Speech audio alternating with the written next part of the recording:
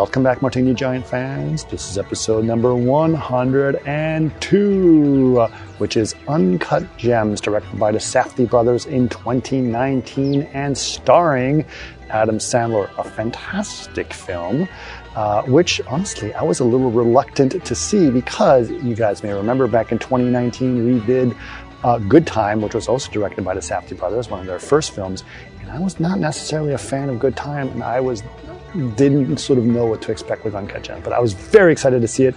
Really cool stuff, super important film. Almost I wish they made more films like this because I think these are sort of reminiscent of some of the cool stuff they used to do in the 70s. I'm not saying it's a 70s film, I'm just saying that it was exciting the way that 70s films used to be. And I think that this is really interesting that they did that. Anyway, so lots of cool stuff to discuss, and I'm very happy about that. But a couple of announcements. If you guys are watching us on YouTube, welcome. Thank you for joining us on YouTube. If you'd like to see us on YouTube, just go to youtube.com and just look up Martini Giant. We don't have a specific URL for it just yet. We're going to work on that in a little bit, but go check this out. And if you do check us out on YouTube, please subscribe. We'd like to have you just to subscribe so you guys get notifications when we are there, and like this podcast. But you may be asking, if you're on YouTube, how come you only have 3 episodes and it starts with 100? That's because we only started making videos of these as of the 100th episode. So it's a new system, something we decided to do special for the 100th episode, and we're excited about that. Couple of new things we'd like to do. As you guys may know, we record these all on Twitch, which is twitch.com/martini_giant. If you'd like to join us on Twitch, we'd love to have you there. But we realize that not everyone is at the same time zone that would make that possible. And we have used Twitch to raise money for Martini Giant, but we have decided that maybe it's better to start a Patreon page for that. And if you guys would like to support us and you're big Martini Giant fans, please support us on Patreon. We'd love to have your support. Pretty easy. Just go to patreon.com/Martini Giant, all one word for Martini Giant. Again, that is patreon.com/Martini Giant. And we would love to have your support. If you do decide to support us, you can be part of an exclusive section of our Discord. And if you'd like to know where our Discord is, there's a QR code right here on the YouTube page to see. Go check that out. And you'd be able to click on that and join our Discord. And then, of course, if you're a Patreon subscriber or supporter, you will get access to a special section, which is for our subscribers only, which is really cool. Sort of kind of an elite club. But love to have you be part of that on our Discord, and also have you as a Patreon supporter. But for now, please enjoy episode number 102, which is Uncut Gems. A couple things. We have revamped our website, we've revamped our stream, so it's actually the layout on the stream. It's pretty cool. And if you're not able to see it on Twitch, you can see it on our YouTube, because now we're going to be putting up YouTubes of all of our shows. Pretty exciting. That's going to be very exciting. Exciting to have that. But because we started to do these YouTubes, I said, hey, let's get fancier layouts. And so I've changed the layout of how we're doing our talk. And that's because I'm able to utilize the NVIDIA Broadcast plugin in OBS, which is working beautifully right now, be able to get that in there. So very exciting. We can see every pore on my forehead. I'm very excited about this. Yeah.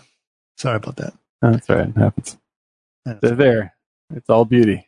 Yeah, I put you in the center because I figured that skinny guy in the center just looks like I would get crushed.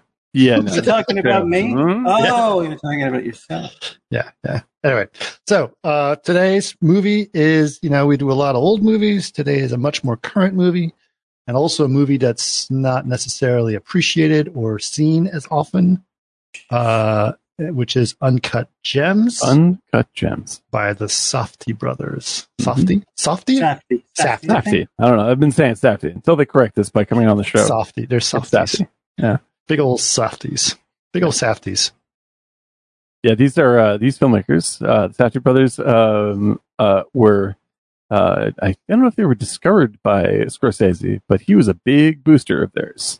Yeah, and I think he produced the film too. And I believe he ended up producing the picture. Yeah, because which one? This one? Yeah, I think, and maybe the one previous to this too. Like he really, really believes in these guys, and it it shows. I would say that they are as close to. I would say, perfect. Yeah, it's just like they are the heir to Scorsese of 1973. Yes, they are. I would say that's pretty accurate, except very different. Yeah, like I think that they are. There's something they're on a different path. Yes. They're on an entirely different path. But they're more visually strong than here's the thing. They're more visually strong as Scorsese, but they still cover the tonality of people. I'm not talking like I'm a movie reviewer, but the tonality of people in New York with dead on precision that you feel like you're there. The things that they aren't good at, where Scorsese was really good because of Robbie Robertson, was music.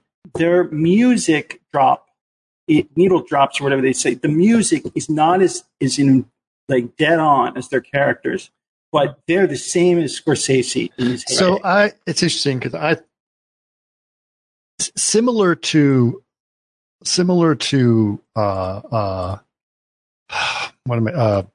Good Time. Mm-hmm. Their music is it takes either some getting used to, or you just don't like it. I don't like it. But it doesn't engage you in the scene. I'm not saying this is bad. I think it is. I think it's very much. It's very much a style that they're going for. Yeah, I'm a giant fan of the music they use. However, it is not used for the same. It is not used in the same way that Scorsese uses music. That's right. Okay, it's a different kind of effect, and it's not needle drops either. Yeah, that's what I mean. It's a tone sculpting mood stuff that's happening. Right. Like it's not. It's like it's and so much in the background, almost louder than the dialogue. Yeah, and it's like this, and it's largely like it creates, instead of like this Scorsese 70s, it creates sort of like a mid 80s new wave sound, which is very, very different.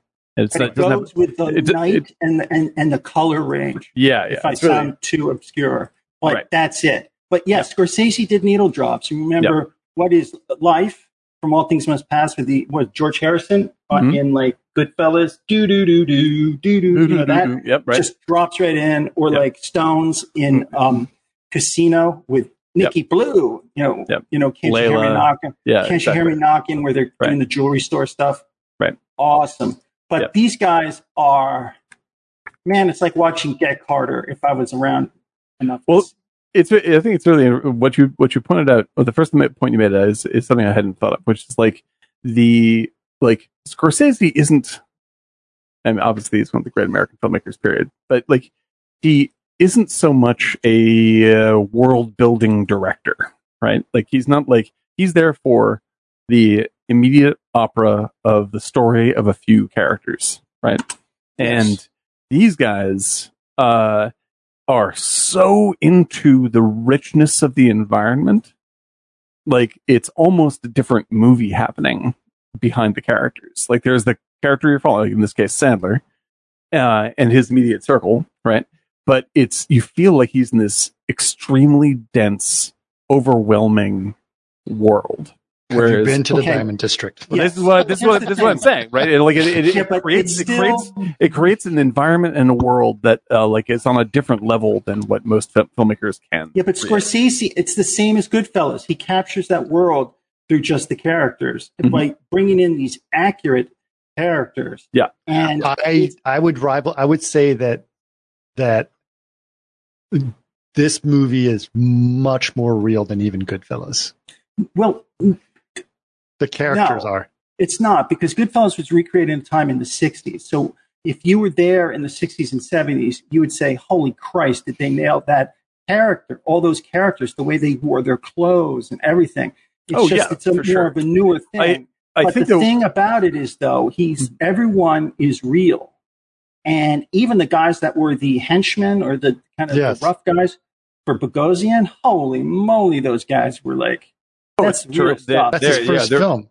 Yeah. Is the hitman guy or the guy? The henchman guy. That guy is Jesus, was he good. He looks like he looked like the grandfather that's been for cut Tim in Miller. the shape of Tim Miller's grandfather. Right. Yeah, I think that like I get, and let me know if this is what you're getting at, Chris. It's like, because I agree that like Goodfellas isn't the same sort of level of reality. And I don't mean that as a critique against Goodfellas. Goodfellas I don't either. Like, Goodfellas is more like it's blending. It's a romanticized vision of the past, and like the characters are slightly larger than life, and they're more like old like 1940s movie characters. Let's compare it to, say, not Taxi Driver, but Mean Streets. Mean Streets. This is Mean Streets. Yeah, this is Mean Streets for sure. This is Mean Streets. Yes. Yeah, that's exactly right. The world is right, is captured, right, and everything about it. It's very visceral and very immediate. And tense, and it's all real, and he picks up from the world and he puts it right in. Yeah, absolutely true. Because I feel like there's great American filmmakers. I think it's awesome. Have you seen their other stuff? Have you seen them? Yes. Yeah, like they've been good pretty much out of the gate. Are they good right out of the? Yeah, they're amazing. And I think they are the great American. And I wish we had more movies like that. And it kind of makes me, with the movie we're writing together, the short, all of us, it's like, well, wait a minute. I mean, these guys are dead on. It's so great. And I was so tense the whole time. And I've seen it before and a bunch of times. Right. I still was like, holy Christ. It's an extraordinarily well-made movie. I mean, it's really like, I'm going to jump. I'm going to bury the lead right now. You don't need to move. I'm going to bury the lead right now. Oh. I still like. I think that this is their best made movie, their densest movie. Everything in it is incredibly well fashioned, and it's an A+ across the board. That said, I still like Good Time more. Okay, so I like Good Time substantially less. Right? No, and I know that's where we're going. So before we go there, I just want to set that up. Like, that is the I want to part of what I want to have in this conversation is, what is it about Good Time that I'm reacting to even more than I am here? Because the protagonist was more of a not a loner, but more like there was an isolated strength to his character, like an artist would be, and I think that's what you're identifying with. Maybe so. Yeah, and it's not, but there's an extreme dangerousness that I experience in Good Time, like in every single scene, where it's the kind of movie where Pattinson might have been killed in the middle of the movie, and the movie would keep going, and I would have been like, okay, I guess that's happening. Like, it feels like such an unhinged experimental ride that I feel like it's very attractive to me. That I felt in danger, and even rewatching it, I felt like this is so live wire. I don't know what to expect literally at all.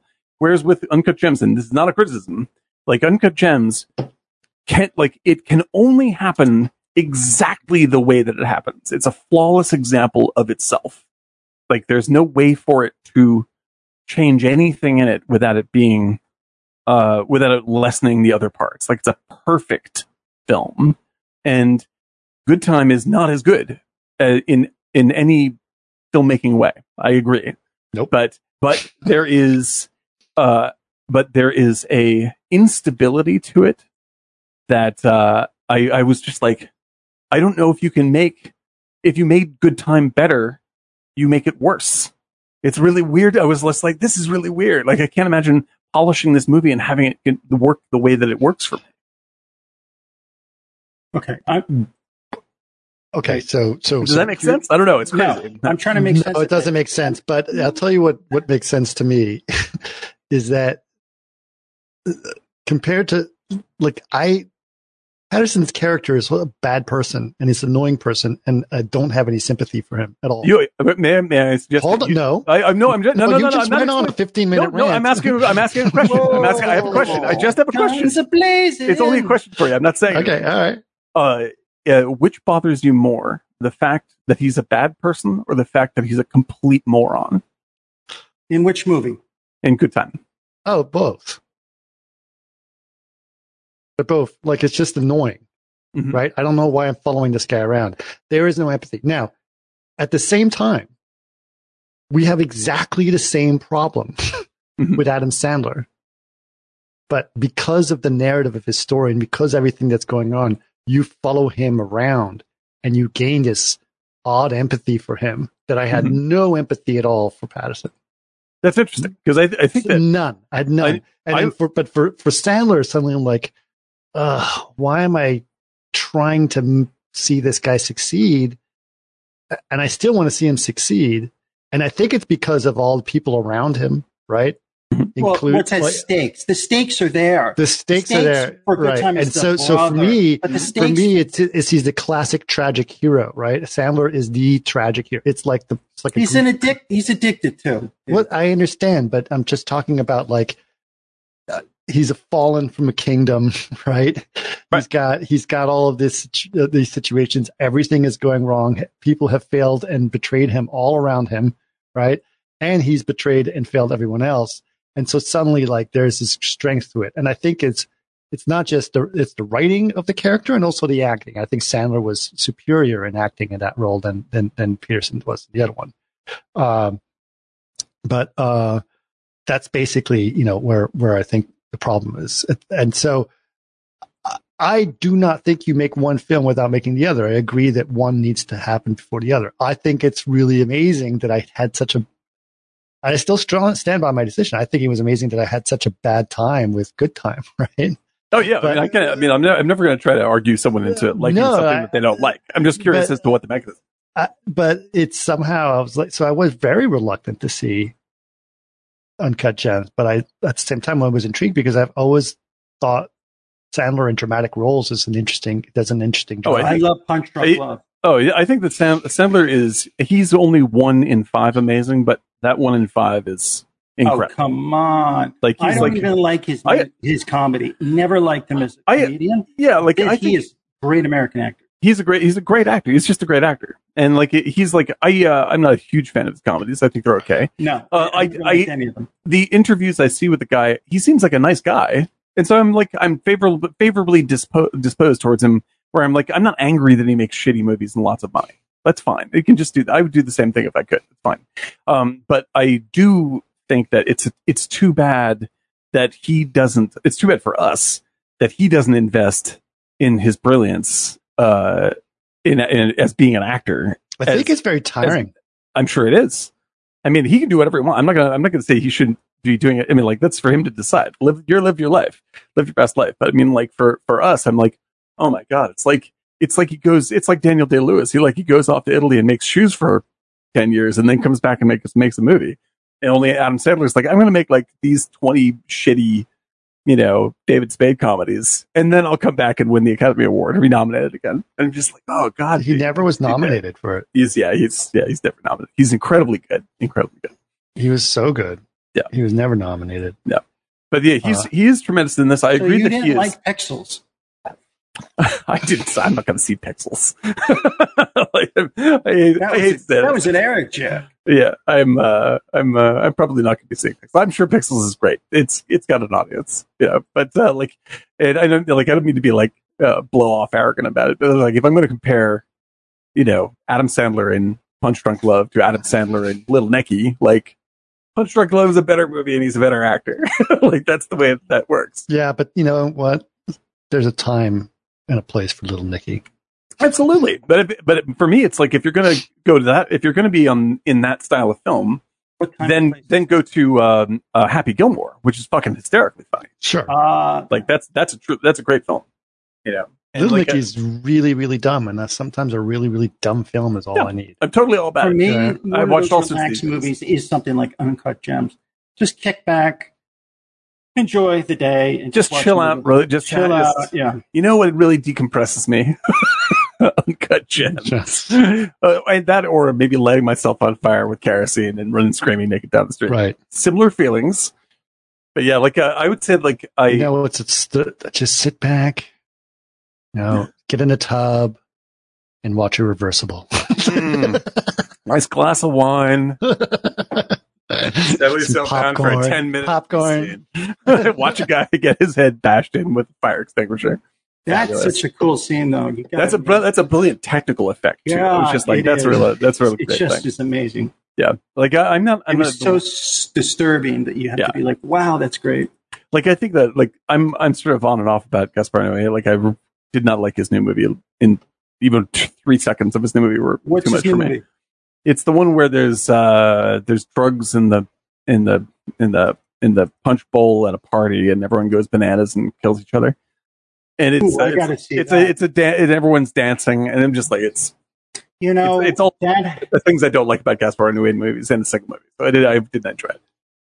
But that said, I love Enter the Void.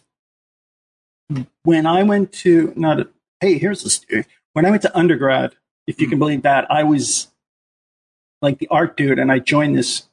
You were the art dude? No way. I was going to say football. I joined this fraternity, which was a football fraternity, and it was an alpha. Yes, you joined the Fijis. Phi Gamma Delta, dude. It was the Alpha chapter. So it actually started there in the 1860s. Cool old building. There was a building down the street from us that was a fraternity house, but they shut it down because in 1971, they had a party for students and faculty, and they put acid in the punch. So everybody, there you go, headmaster, everything, quickly shut down a week later. That's the end of that. But when you brought the punch bowl thing up, it was like, God, the punch bowl. That was literally everyone was. It was the 70s, dude.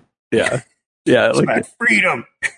Gaspar Noé, like the tip top of Gaspar Noé's stuff for me is Enter the Void, which I think is really truly beautiful, brilliant film. Like that's the most like technically together and spiritually honest movie that he has made, in my opinion. I love that movie. Yeah, I think it's incredibly brilliant, and like Irreversible, I think is a little bit less honest, but it is incredibly well made. It's a stunty movie, and they use sort of weird shit to do stunts with, but it's still really, really well made. None of those things end up in his new movie, which was not very watchable. Do you like? Is it Olivia Wilde's movies? I love Booksmart. Booksmart's a brilliant film. She's got a new movie. I want to see that, but I also want to explore the movies of Tom Ford more. Oh, I love Tom Ford. Tom Ford's wonderful. Yeah, absolutely great. Yeah, what's the one with from? You mean the movie he made called Pilots Dare to Dream? Pilots Dare to Dream too. It was fantastic. No, the one with Bridget Jones's Diary guy. What's his name? Oh God, what's his name? Grant. Love Actually. Hugh Grant. No, not Hugh Grant. He's the other Colin Firth. Colin Firth. Yeah, his movie. I always say Colin Firth or Colin Farrell. I get the most. Very different actors, but the names are close enough that I was like, which one's which? Colin Firth is terrific in Tom Ford's movie, which I can't think of the name of. Which is this is the way my brain's working this weekend. Is like, let's just not give you any names or titles and go talk about movies. All right, let's get on to the movie that we were talking about. Right. So yes, right. I with this movie, I think that there's I think it's really interesting that let's see. Like, I think of Sandler's character as much of as he's, to me, even more of an idiot than Pattinson is, because he's an addict. Because he is smart, and Pattinson's not smart. Pattinson is a dumbass in Good Time, and there's no way he is ever going to be smart. He will always be making these mistakes, and he's a narcissist. This dude is a narcissist who is extremely smart and still he's an addict. Everything up. He can't stop. That's why I think he's. That's why I think he's a more interesting character, because you gain the civic, and you have almost empathy for him because you have made mistakes. Oh, I have made. Maybe this is it. I have made Robert Pattinson level mistakes. Like, I am a true moron, and so when I watch Good Time, I'm like, yes, I have been this shamed. Yes, I have made mistakes like this, and so I feel bad for this dude, even though he's a spastic, narcissistic, complete jerk off, and who abuses everyone he knows except for his brother. And then the reason why I can have sympathy for him is because of his brother. The reason why I can have empathy for him is because I'm as dumb as he is, easily, 100 times over. That's interesting. But like, I still absolutely agree with you. Like, I empathize entirely with Uncut Gems. Like, I'm with him the whole time. But like, every time he makes a bad decision, I'm just like, dude, you have the brain to not do this, and you still give in. And I think what's wonderful is like when he wins the first big bet of the movie. It's like the first few scenes. And his reaction to winning, when you say addict, like his reaction to winning is literally orgasmic. Like he is that much, when they make it very clear, he is that much of an addict, where he's like, he can't even move. He's just like, he is completely overwhelmed by the release of brain chemicals. And you see that's what drives him, is he just can't let go of that. He just can't get away from it. Amazing. It's really brilliantly set up. Yeah, it's a brilliant. Here's a question. Do you think the level of sophistication with the characters and how they do this could be done if they were not brothers? Oh, in Good Time? Just in general, as a directing team, there's something about. Oh yeah, no, like I think their magic is like, and the reason why they're able to construct such like messed up, despicable people is because they understand each other extremely well. And if you're brothers with somebody, like there's a moment at which you're going to think the other is despicable, and you still have to find you still find love in that. And so when I found out that Benny Safdie himself was playing the brother, like it made sense, because the first time I saw in Good Time, the first time I saw it, I was like, I don't know where they got this guy, but I think he might actually be a person with mental difficulties. Like, and it's actually the director of the film. Like, it's so beautifully portrayed and so empathic, and their relationship that they designed for those two is so grounded and real that the movie literally wouldn't work at all without that. But I think you're right, because of the director's relationship as brothers. Like, yeah. where there's like, you're going to be there for your brother no matter what, and being able to project that on screen is really, really important. It's also a sophistication of the characters that it's almost like having their kind of back and forth. There's a dynamic with having somebody so close. I'm going to reference something, and you're going to think I'm crazy. But hi, Finn, our new dog. Nice. Is that the Van Halen brothers? They always would say, like, they're in the pocket, like between the drumming and the guitar, it was just something so different. It's just bound there was up. This connection between them. Yeah. And it was like, they're in the pocket, meaning they just have it. There's a connection and it's done.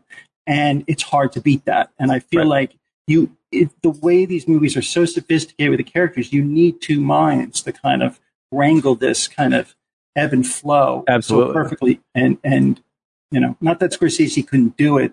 It's just not what he chooses to do. Like, he just does entirely different thing. Whereas, like, especially in Uncut Gems, like, it's amazing how much they're able to expand that. Like, Good Time is a very localized story, but like Uncut Gems is so complex. There's like 5 or 6 main threads that you have to be very current on all the time emotionally.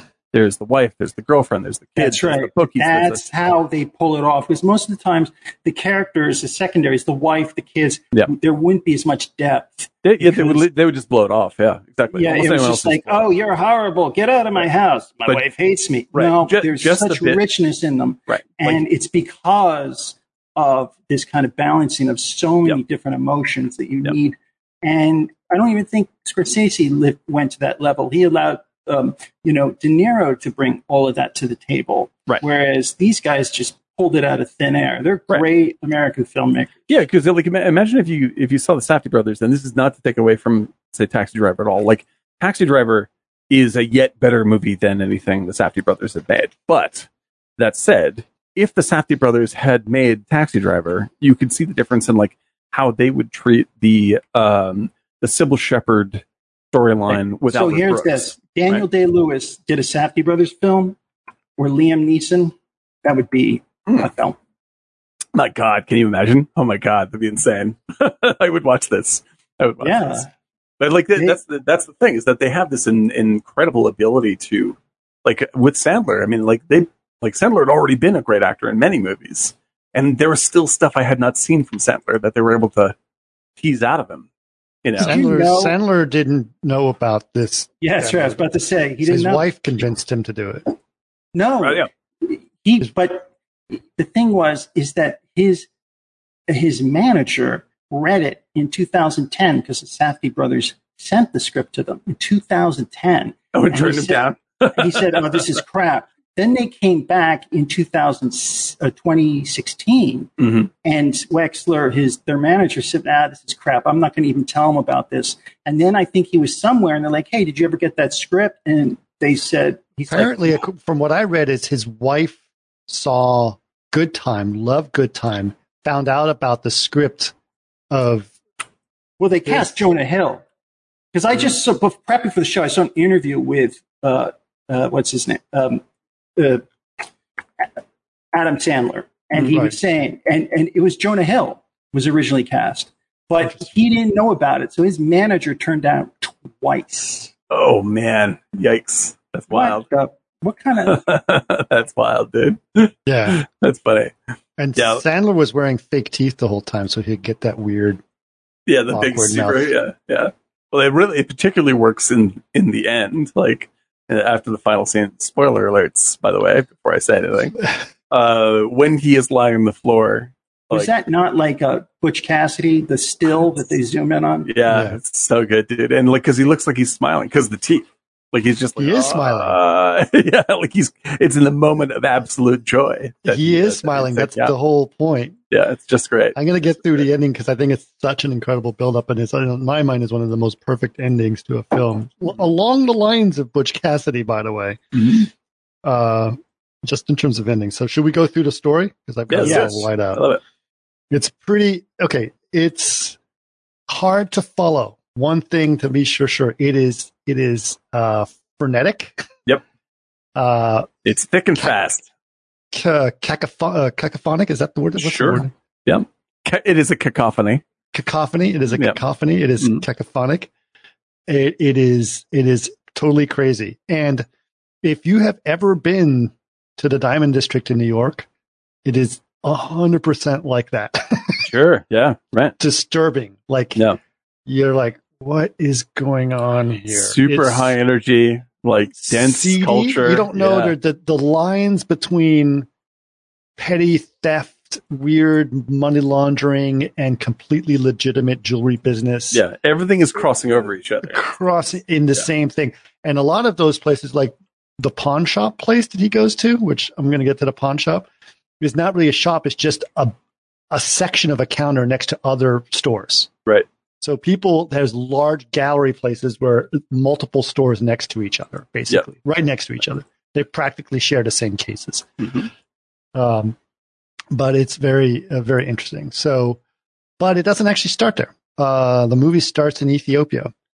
And there are miners working there, not young children, but miners, not miners. Yes. And African mines, as you know, many of you know, there's a scene where one of the miners comes out and he's severely injured, and the miners are yelling at the bosses that are all Chinese, which is 100% accurate. The Chinese have completely taken over all the resources, and like most of Africa.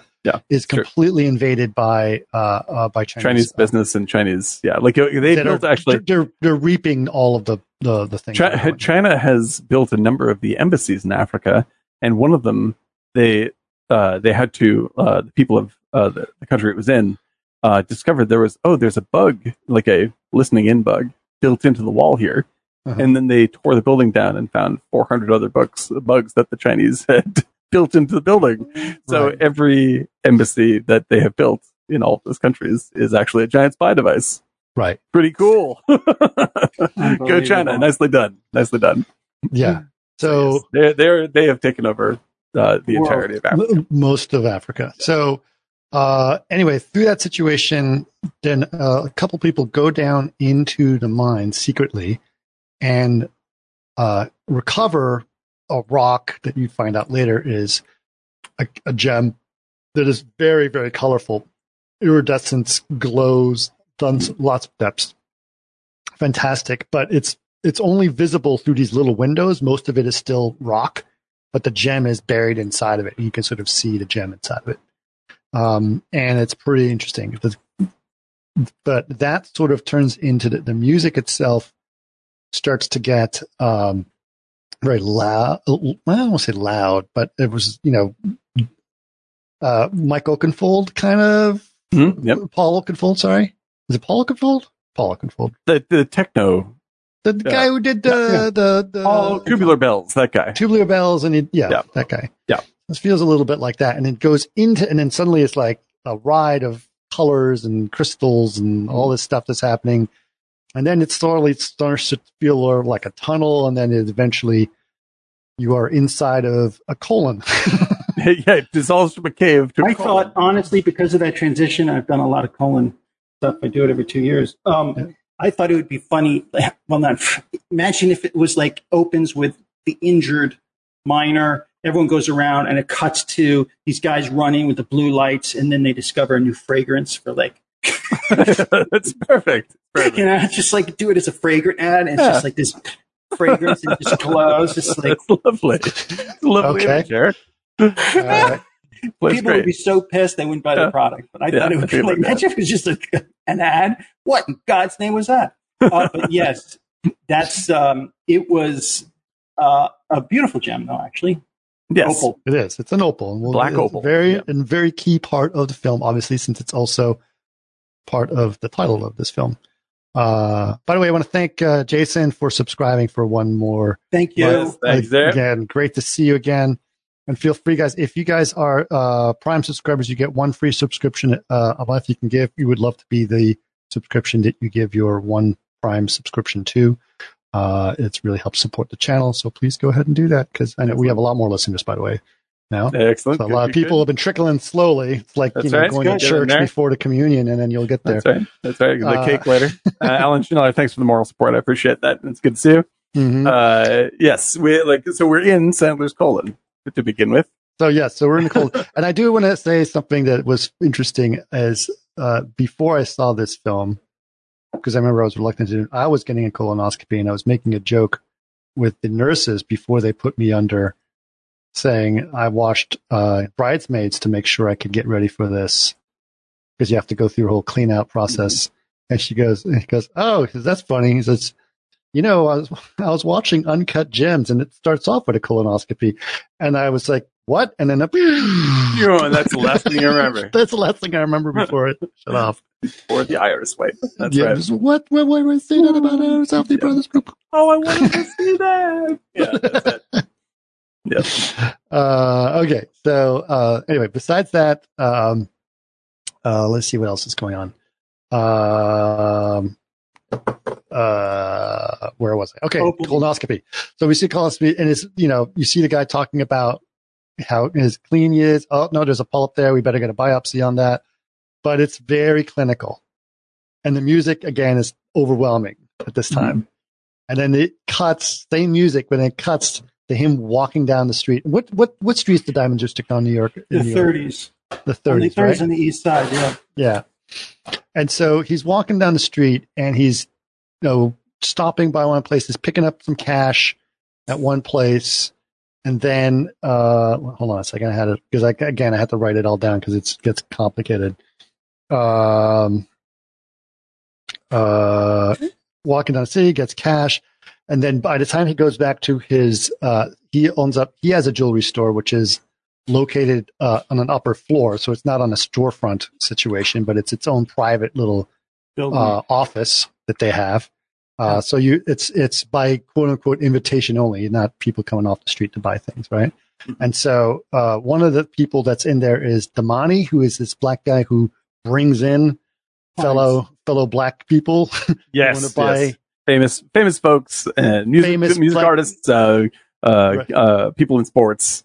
People in sports who basically want to spend a lot of money buying really, really gaudy jewelry. Yeah. I mean, very gaudy. Yeah, like, very showy. And yeah, the actor playing this is Lakeith Stanfield, who's one of my favorites. He is on the show Atlanta, which is one of my all-time favorite television shows. And he is also in a great movie that I recommend called Sorry to Bother You, which is one of the most bizarre things you'll ever see in your whole life. Right. Great actor, though. Terrific actor. Have you ever, every time you say Sorry to Bother Me, it's like, oh, I've seen it. It's like, oh no, because I keep confusing that title with Can You Please Forgive Me?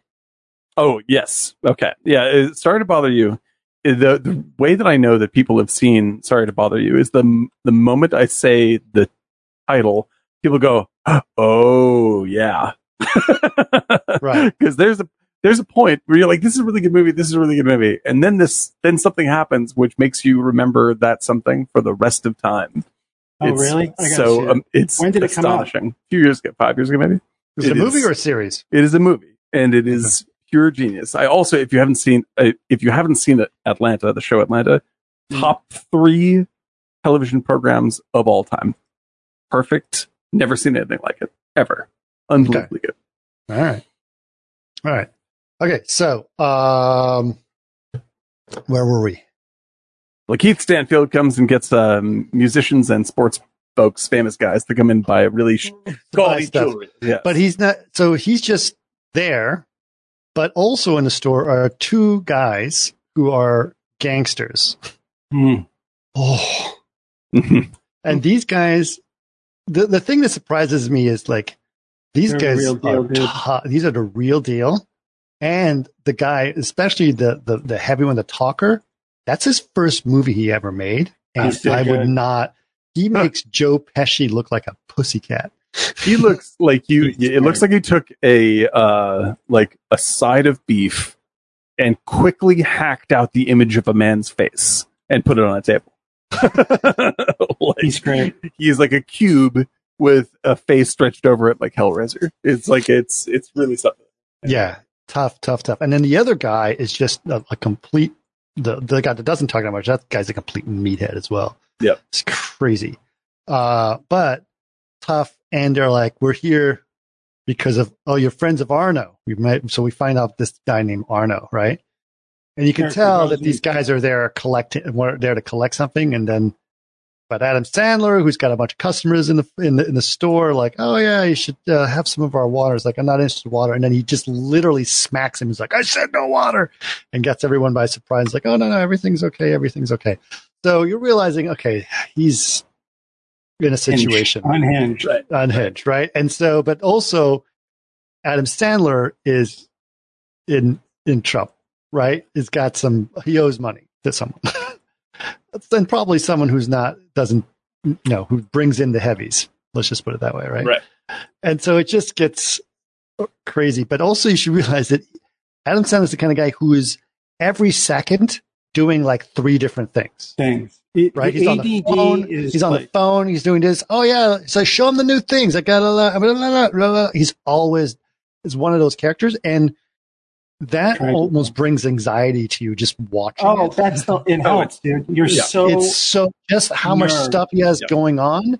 And then when you realize so much noise happening and all this stuff, and he's like doing 20 different things. And like, and like, I have to, like, the editing of this stuff is, especially around the dialogue, is insanely good because like you have like scenes with like 6 or 7 people all almost talking on top of each other.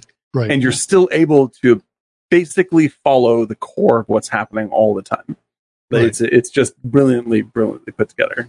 It's rare to see something that dense make that much sense. Right. So at this point we've established he owns a jewelry store. He owes people money. He's constantly flowing around all over the place. And then he's asking where this girl is who's supposed to work at the store.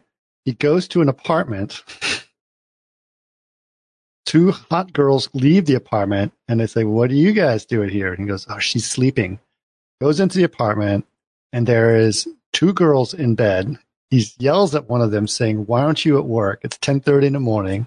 And she starts yelling at him. And then it was really funny because you think it's going to get kind of violent. Mm-hmm. And she starts yelling at him and says, do you want to keep yelling or you want to come in bed and cuddle? Right? And he's like, okay. So he goes and cuddles with her. And then she totally dotes on him and babies him and just makes him feel all good. And let's look at these pictures we took. Oh, look, this is the weekend. He's on something. Right? So that's his girlfriend. And that's played by a woman named Julie Fox. Yes. Also her first time. Yeah. First movie for her. But she is actually a pretty famous socialite. So I think she's been on a bunch of reality TV or something like that. So she's kind of a big socialite in New York or whatever. But she was I guess, approached by the Safdie brothers to do this as well. Getting the real characters. Everyone. That's the thing.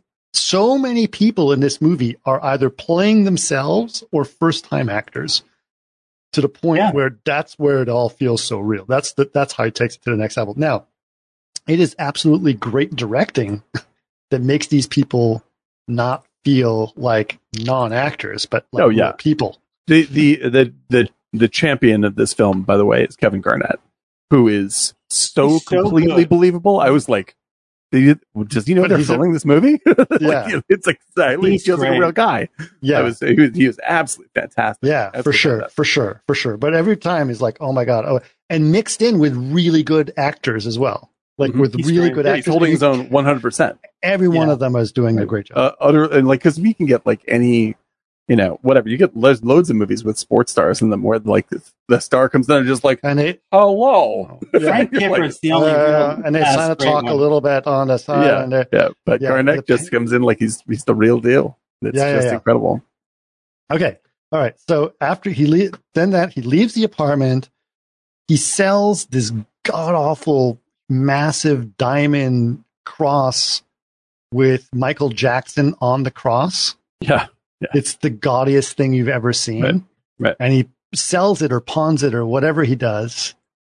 This woman offers him $23,000 for it.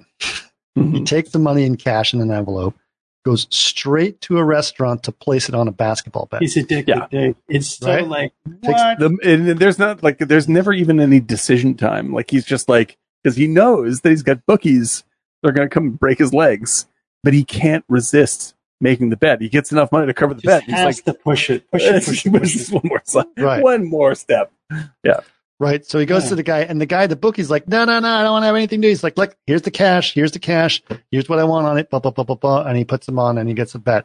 And it's like, and these crazy bets. I don't know anything about sports betting, but it's not like it's this, who gets the tip off, how many points, how many rebounds. Like it's just very complicated bets that he's placing. Obviously he's been doing it for a long time. Right. Okay. So he places $23,000 worth of bets. And then he walks out almost at the very end, like before he even finishes the bet. Guy says, finish the bet. And he goes, Kevin Garnett is at my store. I got to go right now. So he goes to meet Kevin Garnett at the store. So Lakeith Stanfield has brought him in. Right. So Damani brought him in, right? And Damani wants to sell him one of the Rolexes because apparently Damani has been like all these stolen Rolexes and trying to get percentages on these Rolexes from him. But he says, no, like, look around. He's like, I'm not selling watches right now. Right. But they're looking at all kinds of things. There's a lot of chaos going on. Oh, I should also mention, just before he arrives back at his store to go inside, the two heavies that were there before, just in the hallway, are getting beat up by two huge black guys. Yes, that dwarf them and are beating them up because apparently they caused some trouble in the store before Adam Sandler got there. So like it's heavies on top of heavies. There's so much pressure coming down, and all of that's eventually ending up on Adam Sandler's shoulders. So the two heavies that originally went to collect from Adam Sandler are now being like literally kicked out into the hallway. They are unbelievably pissed off and angry, just adding fuel to the fire, right? The two other guys are like, it's my store, and they're like trying to get in. It's like, no, come on, let me in. And so they all go in, and so they all realize that that's his store and that's what's going on. So that's when they're meeting Kevin Garnett, trying to sell him some. What were they, Gremlins or Furbies or what? It's a Furby. It's like a little gold Furby with a gold, not so little. It was a pretty almost like huge. Yeah, about the size of smaller than a regular Furby, but still very about the size of a grapefruit. But you would wear it as a pendant, and it's filled with diamonds. Yeah, it's tacky. It's the tackiest thing, and its little eyes move. Yeah. And it's like it's a necklace, and it's probably $15,000 or something stupid. With that kind of stuff, the tackiness is the point. That's the gag. It's such a flagrant waste of money that's the eye-catching bit about it. Right. Yes. Yeah. It's like, look how much money I have. I can literally throw it out the window on fire and wear it. Money means nothing. Right. Yeah, I mean, money means nothing. I'm buying a gold diamond encrusted Furby. Right. Like, yeah. And it's even funnier. Like at one point, he goes into his so a box arrives. Throughout this chaos, a box arrives. He goes, "It's it here! It's here!" And he goes to grab the box, and he's bringing it into the back office. The big box, by the way. At which point, one of the guys who works in the back says, "I've been giving you 8 years of my freaking life. These guys are starting to fight. They tore my shirt." And he goes, "Don't worry about your shirt. Here." And he grabs a shirt from behind. Gucci, he's like, "This is a Gucci shirt. It's worth $500. $500. Good. And he just says, "It's like, I don't want your fucking shirt. I just don't want to get beat up by thugs." Right? And so he doesn't get it. To him, it's all like money in, money out, like whatever, you know? Yep. And so while that's all going on, he's opening up the box. The box is filled with ice and fish. Yep. Right? And he's feeling the fish, and he feels one of the fish. And he opens up the fish, and he opens up the cavity of the fish. Inside the cavity of the fish is a package. Inside that package is the opal that we saw from the beginning. Mm-hmm. And that's his opal. He's so excited. And so he's like, runs back out from his office, goes to Kevin Garnett and says, "Check this out. I just got this," right? And Kevin Garnett's like, "What is that?" And it's like, "Oh, it's, you know," and he starts telling him about the history of these opals. And he says, because as if you guys know anything about the Diamond District, it's all Jewish. The whole place is Jewish, right? And most of the Jews come from Antwerp, and all the diamonds come from Antwerp. But the flight from Brussels to New York is a lot of Hasidic Jews are traveling on that, and they're all working in the Diamond District. Right. Well, you know, and one of the most fascinating parts of the movie that they really emphasize. Yeah. And I mean, the Safdies are Jewish, and their dad worked as a runner in the Diamond District for a guy like that. Yeah, exactly. Right. And like there's a very subtle, rich history embedded in this movie. Like that, and it's like it's not. They don't stop and talk about it, but there's all sorts of little notes all over the place, and that Sandler himself, his character, is actually a very devout person, and he is like, and so like this community and this religion is extremely important to him, and his family is extremely important to him in these very specific ways, and all the stuff is very nicely detailed. You know, like they're going to get divorced, but they're going to get divorced after Passover. Like there's the dinner and all this kind of stuff. And all of that sort of adds, like, it keeps it from being a simple crime film. Like, it's like, there's not just sort of like a film about breaking addiction. I mean, like there's on the top level, the most entertaining level, it's a thriller about this guy who's in trouble because he's an addict, right? But the emotional sort of bedrock of the movie isn't simply that you're hoping that he gets away with it. Like, there's a very deep connected family history that's sketched out with everybody in the movie and with the community that he is a part of in the Diamond District. But also in the story he tells Kevin Garnett. Like, it's just like there is an even deeper history that this rock represents, that because this is mined by Black Jews in Africa. Black Jews in Ethiopia. And it's just like, and like the movie that takes on an almost spiritual level of history embedded in this rock. And he actually says, it says you can look, it's looking like looking through history when you look inside the rock. So he goes through this big myth, gives this big story about history and mythology, and not mythology, but that's all at the end of the movie, though. No. Yeah. That's true. But he also talked about it to Garnett, which is making him more and more fascinated with this rock. Right. And Garnett is seeing into the rock. When he looks into the rock, you see flashes of interconnected history in his own mind. Right. Like, so it's activating it. But what this rock means is more than just money. It's depth of connection and sort of a bedrock ground validity to your life and your history and your family. Like, this means so much to Sandler because of the actual things in his life that we only get a quick sketch of, like his family and all this kind of stuff. The reason why it feels so deep is because that's the stuff that's actually at stake, and it's represented by the stone.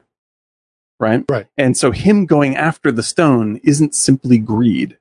It is right. It's like if it was just I'm going after, a diamond because I want to be rich, then the movie would be it would still be a great movie, but it'd be a less deep film. They successfully build this understructure that says what this rock means to him is the thing that he's giving up by chasing it. Like the thing that he's risking by chasing it is itself. And it's just, I kind of also saw that, like, he talks about it, like it took 17 months to acquire that. It's something that he did on his own. And when you meet his wife's family, you realize that they're so wealthy and powerful within that business. I feel like the movie is just a slow suicide of himself. Yeah, it's like, well, he failed and didn't fit in. Because he will never, ever prove himself the way this is what he's actually getting. And what he really wants to do is prove himself to his father-in-law, yes, which is right. Anyway, and it's impossible. It's impossible. We'll get to that in a second. But he goes through this incredible story with Garnett, and Garnett is looking through it with a loop. And by the way, he had reminded people multiple times, including Garnett, not to lean on the glass. But he has got his two elbows on the glass, and he's looking through it. And apparently what they had done is they had rigged the glass with an explosive. And they didn't tell Garnett when he was going to pop, so that it totally, like they tried to find a moment where he wasn't paying attention, and then that's when they popped it. Right. So he breaks the glass, goes through the whole thing. Anyway, Garnett said, this is a sign. This is a sign. I have to own this.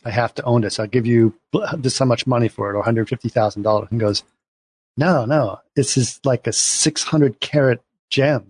It's worth like $1,000 to $3,000 a carat. It's worth $1 million, right? It's at least $1 million. And it's like, and by the way, I can't sell it to you.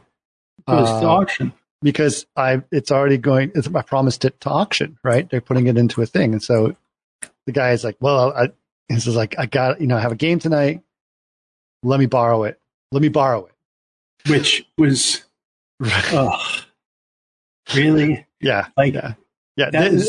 Part of me feels like at this point, where is the diamond starts to feel a little bit like what is that Night Shift movie? Remember that? Oh yeah, right. Where it's he's just constantly chasing something to do another thing to do another thing. Anyway, so he lets Garnett borrow it, but of course, he immediately says, "I need collateral."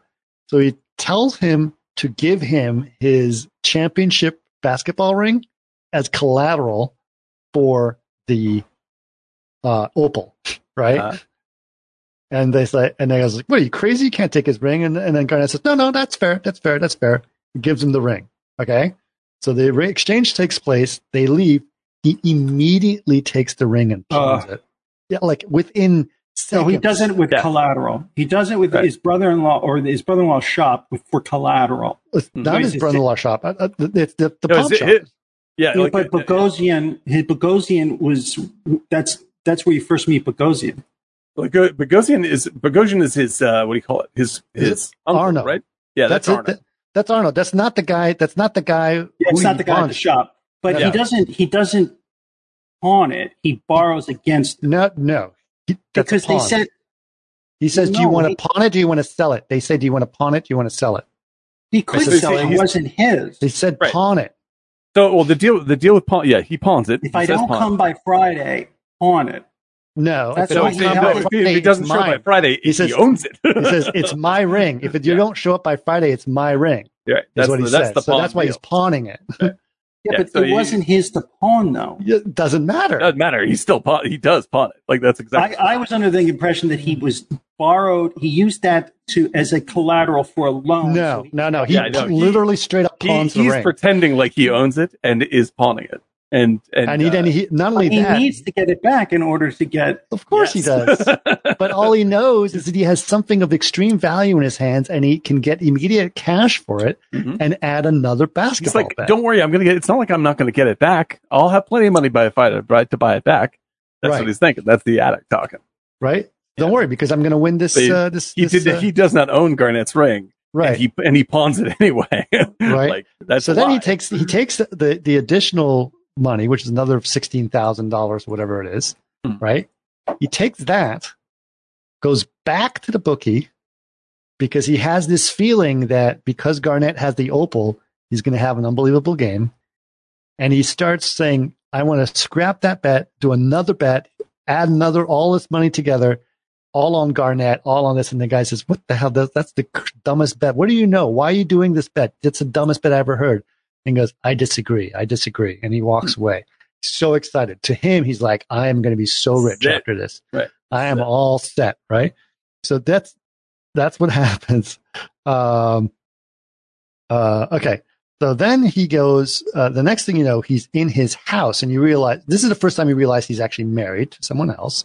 Yeah. But he's in his house in Long Island, right? Watching the basketball game. Like to him, like, you know, it's just like literally the first few minutes of the basketball game. And his wife comes down, starts yelling at him. It's like, where the fuck have you been? I've been texting you. You got to put your son to bed. Right. And he realized he's just not listening to her. He hates her. She clearly despises him. Yes. She despises him. And this is Anita Menzel is her name, right? The actor. She's the one who sings the Frozen song. Frozen. She's right. Yeah. She's Elsa. Playing this, she's Elsa, and she's playing the most. Like she hates Sandler so much. You never get to see a side of her that's likable because she's so enraged all the time. Like the whole time, and it's hysterically funny. And like Sandler in that scene is like he's like, yeah, I'll go and I'll say goodnight to my son in a second. Hang on, and he's watching TV. She's like, now. Yeah, he's been waiting for 20 minutes, and he's like, yeah, just wait for a timeout. Brings the phone in. Yeah, and then he brings the phone in, watches the game in cursing, quote unquote, quietly in the dark son's room. His son wakes up, it's like, what the fuck's going on? Right? Then he goes downstairs. His wife's watching some reality show, whatever, and he's like, I'll put it back on the game. He's like, no, I'm watching something. It's like, it's a commercial.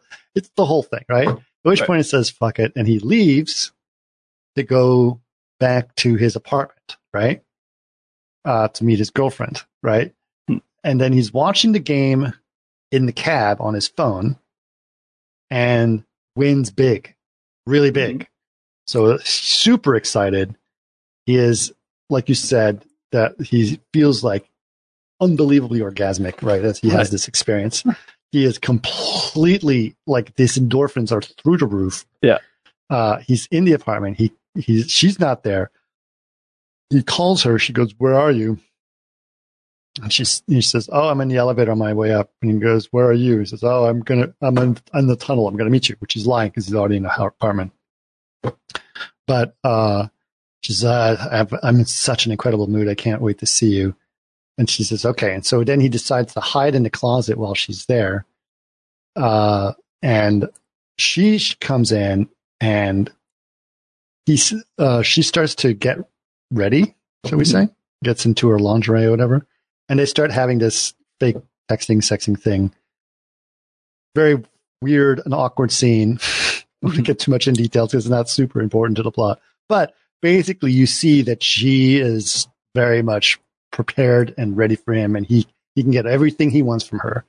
She's very much the same kind of person as he is. Right. Like they are cut from the same cloth. Like I think that like she cares about him. She's the only one. She's the only one that really cares about him. She's the only one who really understands him because she is very much like him. You know, she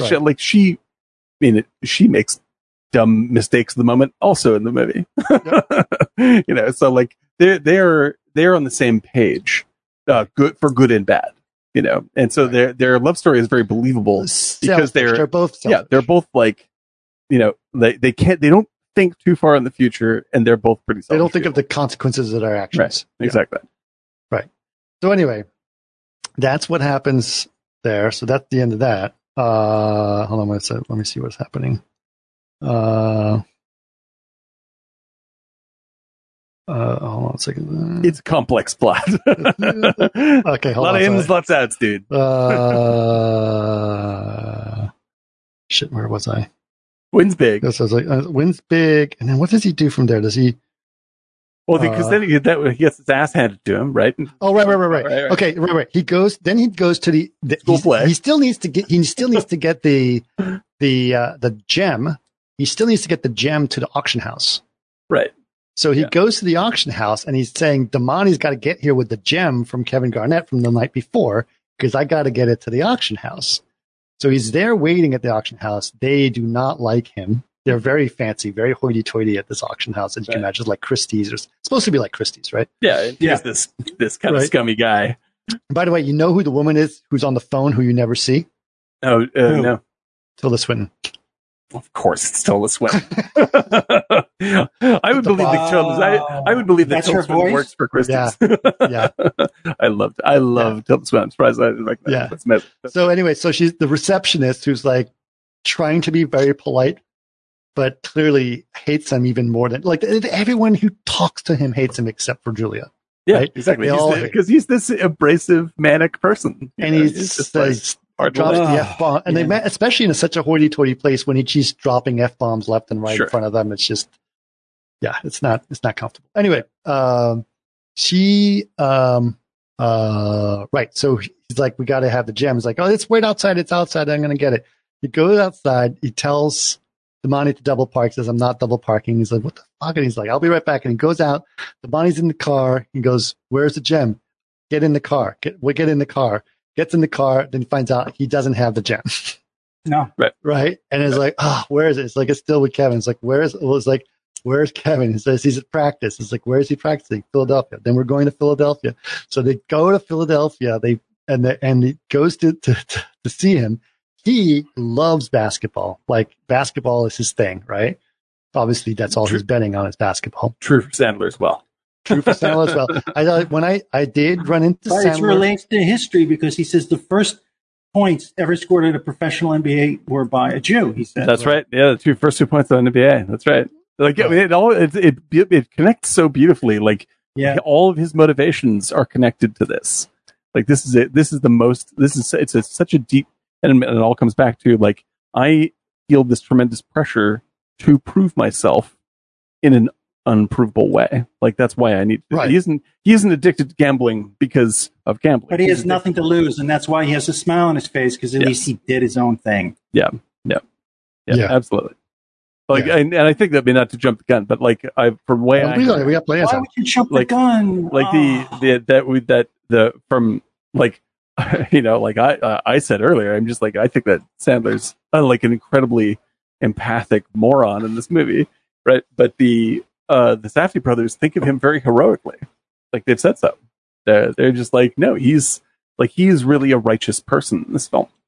And that's the way we have to go about telling that story. And I think it's a really beautiful way to look at it. Because like he's so unlikable and makes so many bad decisions that if you look at the core of what he is doing, there is this righteous cause in his mind that is beyond simple addiction or beyond simple greed or anything like that. He's like the salesman in Death of a Salesman. Yeah. You know what I mean? He's carving out his own something for himself because he's surrounded by things he know he can never impress and do things that he can never. Yes. Yeah. They tolerate him. There's a larger, deeper thing that the Safdies are saying with him that I think is really, really well rendered. And it's just that it's so hidden, like it's not hidden. They're hiding it on purpose. They sort of disguise it with all this crazy shit that's happening in front of you all the time. Right. But it's actually a very spiritual movie at its core all the way. Kind of like Crimes and Misdemeanors too. Oh my God, I love that movie. Love that movie. Perfect film. Right. The perfect film. Right. Okay. So where were we? Right. So they arrive at the practice place. He's completely starstruck by all the basketball going on around him. I know. Right? And he's like, and he starts to like throwing baskets and making baskets. But he does that was just a punk move though. Yeah, it was a punk move. Right. But Damani takes advantage of him being distracted to beeline it past the security guards because he knows Kevin Garnett. At which point it's like, oh, wait, for me. And he goes by and the security guard says, wait, who are you? And he's like, Damani. And Damani's already long gone, basically ditched him on purpose so that he could get away with it. And this is pissing him off because he actually has to be at his daughter's play that evening. So and he's in Philadelphia. So he gets on a bus to go back to New York to get into his car to go to the play. And it's, it's ridiculous. So he does that, and it's, typical high school play situation, right? He's sitting there and he's trying to, recover from it. He's texting Damani like crazy because he's so pissed off. Still doesn't have his gem, right? I'd be nervous too. And you are nervous as a viewer. You're like, my God. Yeah. It's so high stress. It's so high stress. And on top of all the stress, he looks back, and who is sitting in the benches but the two thugs from the beginning looking at him. And so he gets up and he goes to the, he's like, "Can I see you outside?" And he goes, "Are you sure you want to do that?" Says the guy. And he goes, "Yeah." He goes, "All right, let's go." And he goes, "This is my fucking family. You don't do that to me." He starts yelling at him, right? And the guy just, they get into an altercation, at which point he runs and he starts chasing him through the school. Then you see outside, you finally see another car, and it's Arno. Arno's actually there, right? And they tell him, they basically get him in the back of the car. They start beating him up and doing all this stuff. And they tell him about something about his car. I forgot what it is. But anyway, what ends up happening is they take him out. They take all of his clothes off and lock him in the trunk of his own car. Yep. Right. And so he's naked in the trunk of his car. And then he texts his wife furiously, says, or calls her, says, and she goes, "Where the fuck are you? The play's already started." Of course, at this point, she hates him because he's missing the kids' play. I mean, it's just like, right? Goes, "You got to come. I locked something in the trunk of the car." She pops the trunk of the car. She races out to pop the trunk of the car, and out he comes naked out of the car. He goes, don't worry. I'll be right there. She's like, "What the fuck is going on?" Right. What is happening? It is just absolutely mayhem. It's just madness. It's very pathetic. Very pathetic. But at the same time, you're like, oh, God. And not a little funny, but really just more like, oh. Oh, it's pretty funny. It's pretty funny. Like it's ludicrous. It's ludicrous what's happening. It's ludicrous, right? Yep. So, okay, what happens from there? Now I'm trying to catch up. Philly, couple deaths, surprising. Okay, right. Then he's back. They're back at the house, right? He's walking around the house. He's trying to tell his daughter how proud he is of her. She doesn't give a crap.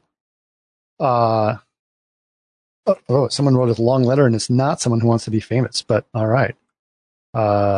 Someone catch up on that while I keep going on the story. I was going to say that's the, I was ready for it being a bot, but it's not a bot. It's not a bot. Thank you very much for joining us. First time chat, half whispered. That is excellent. Half whispered. Okay. Welcome. So, thank you. That sounds like a half whispered. Really? Yeah.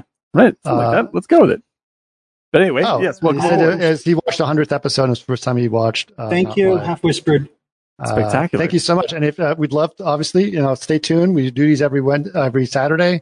And if we don't do watch parties, we do if we don't do podcasts, we do watch parties. And podcasts are not recorded, or they are recorded, but we don't put those up. And they're a lot of fun. So you can join us for any of those. And if you'd like to subscribe to us and you are subscribed to Amazon Prime, you can give us one free subscription per month. This goes for everybody. Anybody in the chat. I appreciate it. Please do. But anyway, thank you. And also, you know what I'm going to do? I'm going to go ahead and here I'm going to give you a link to our Discord. And if you'd like to join our Discord, you should feel free to do that as well. That's Thank you so awesome. much. Fantastic. All right. Okay. Sorry, that was all. We got for those so of you who are doing the audio version only, we got a big long write up from Half Whispered who just joined us. Very kind. It's very exciting. Thank you. Very cool. All right. Thank you. All right. So where are we? So right, his daughter also really good, by the way. Mm-hmm. Who she's like, he's trying to tell her like, hey, he's so shit. I'm so proud of you. She goes, I know, you told me that 5 times already. It's the best. Who's on the phone? What friend's on the phone? Right. He's like trying to be involved in her life. She's like, get the fuck out of here. Fuck off. Stop trying. And he says, well, I'm going to go to a party in New York City and I'll be out late. It's like, uh-huh. Great. Right, Dad. Yeah, like And- she hits the perfect fuck you tone. Like Yeah. I mean, it still sounds like a teenager dissing, Yeah. but it's genuine. genuine. No, she's used to his crap. That's what it It's is. like- She's so used to his crap. Yeah, it's like this guy's a fucking idiot. You've blown it. You've blown your chance. Yeah, Okay, yeah. so by this time, do you think he's a fuck up, or do you really think, there's a chance for a redemption?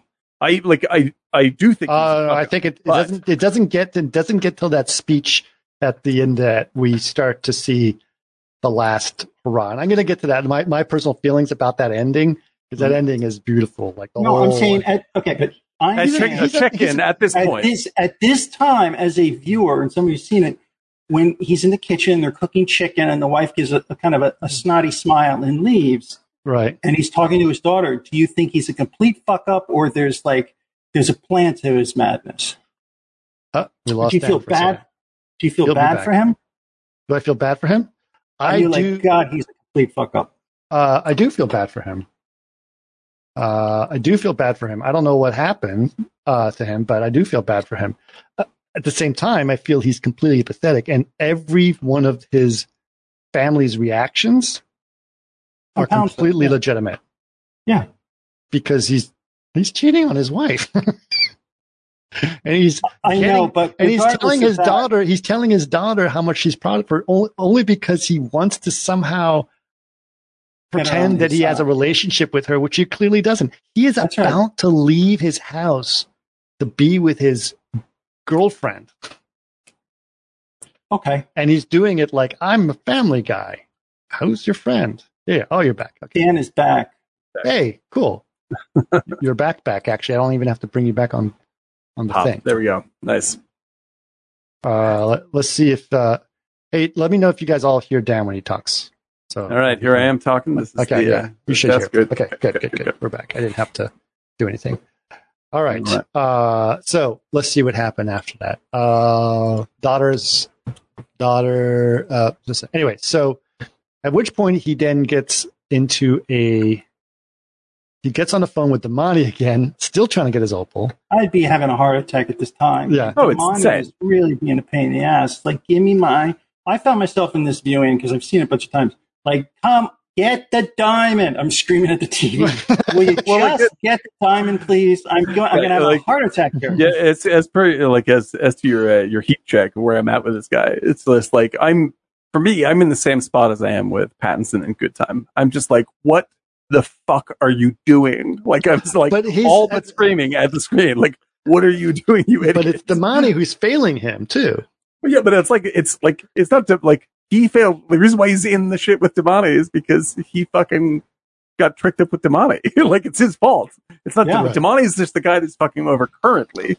Yeah, like the reason why he's dealing with from all ends, like Damani's screwing him over. Everything that is happening to him is his fault. Like, there's nothing that's happening to him but that it's not as much did not create. But it's not as much as it was with Pattinson is more extreme and is even more short-sighted. Like, I 100%. But there's something more genuine about right. Like, I think that innately Sandler is more likable than Pattinson's character. Pattinson's character reminded me of Eric Roberts in Runaway Train. Right, exactly. I mean, Pattinson's character is designed aggressively for you to not like him. They're doing sort of the opposite of what they're doing in Uncut Gems, because like in Good Time, they set out to make Pattinson as unattractive a personality as possible, and then in the end, they're like, but he loves his brother. How do you feel about him now? And that's the joke of the movie, more or less. They're like, do you, after all the nonsense you've seen him do, and how like the narcissistic shithead that he is, like, does this change things for you, knowing that he cares this much for his brother? And that's the one element. And that worked for you. I understand it didn't work for you, but that's not the point I'm talking about. I'm not trying to convince you. I'm just saying, like, that's why it worked for me, and that's what they're trying to do. Whereas in Uncut Gems, what's very, very sort of clever about it is that Sandler is just as, like, he's in a he's in a mix of his own making, 100%. Like he's made, and he makes horrible mistakes that could be risking other people's lives easily, because you're dealing with murderous thugs, right? And he keeps on doing it anyway because of his own self-interest, which should make him unlikable. But because his self-interest is about because they do that, they pull you onto his side, even when you're in the most stressed out portion of the show.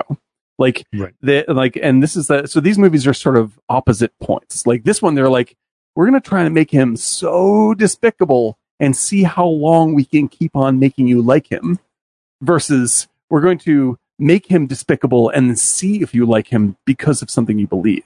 And these are just two different ways to tell a story. But I think that, like, if I were to credit them, like I said, I like the intensity, or the sort of the indie flavor and intensity of Good Time more myself, because that's a unique flavor.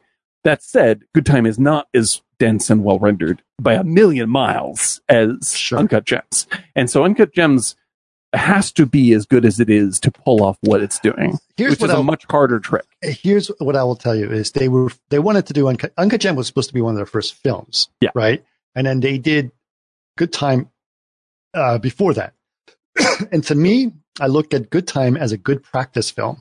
Oh, totally. Absolutely true. 100%. And so they did a great practice film, etc. Now I didn't like it, but all the things that were important that they're testing out things in Good Time that they need to do perfectly in Uncut Gems. Yes, and they did. And this is the thing that surprises me, because I was like, oh, I don't want to see a Safdie brothers film. And then I was like, oh no, okay. Yeah. If all the pieces come together, suddenly it worked for me, right? I know we all have 100%, but that's kind of the way. Anyway, I think it's a brilliant thing to say, because it's like, this is Uncut Gems is built out of. We're still here. Can you hear us? No. Hello. No, you're still there. Okay. Dan. So, Dan is still here for me, so we'll see if he comes. Do you want me to hop out and come back? No. Okay, we'll see. But Daniel, you're back. I'm so nervous. But Uncut Gems is like especially hearing you guys talk about like the history of this movie and how they try to sell it, like back in what was it, 2008 or whatever it was. No. Clearly, get your back straight. 2000, clearly this is like everything else they've done is the work in progress version. Like they're just like, okay, well, let's make a movie about a junkie girl. Let's make a movie about a son. So let's make a movie about Pattinson. And then like they get good at all this stuff, and then they roll it tightly into this special package, which is Uncut Gems. Right. I'm with you 100%. Right. Okay. So anyway, he basically is yelling at Damani. Damani says, I got it now. Right. And he says, oh, great. And goes, well, are you going to go to this weekend thing at this club? And goes, I wasn't going to go, but I guess I could go. Goes, great. No, you're going and you're bringing the gem. It's like, okay. All right. So he's going to this event, which his girlfriend is going to be there, and to see the weekend, and Damani's going to be there with the gem. So now he's got to get it, right? Big to do. So he gets into the club, and it's the total scene of knowing the bouncer things.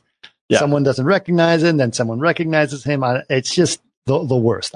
This nightclub scenes are the worst. And this is one of my favorite shot sequences in the movie, because like the whole thing is around like Lakeith Stanfield is wearing this super bright day glow orange blacklight reactive sweatshirt, and everybody else is not wearing something like that. So he is just this bright orange, like not just that, but he's kind of like the diamond, like the opal. Yeah, exactly. He is like this. He is glowing like the opal. Like, that's my opal. Give me this. Yeah, it's insane. I don't have it.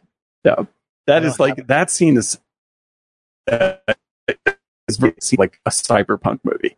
It's like it's so futuristic and bizarre. I was just like, this is unbelievably cool looking. What was really funny about it is they make such a point of the blacklight, because it was in the nightclub, and then the weekend keeps yelling, "Where's my blacklight? I'm not going to get on stage and play. I'm not performing without my blacklight." And he's like, God bless the Weeknd for like, it is such a negative portrayal of the Weeknd in this movie. It's hysterical. Yes, Like, well, a lot of people are negative. Like look at Garnett. Garnett, yeah, like Garnett's not quite like an asshole, but he's definitely like a driven, weird, mean person.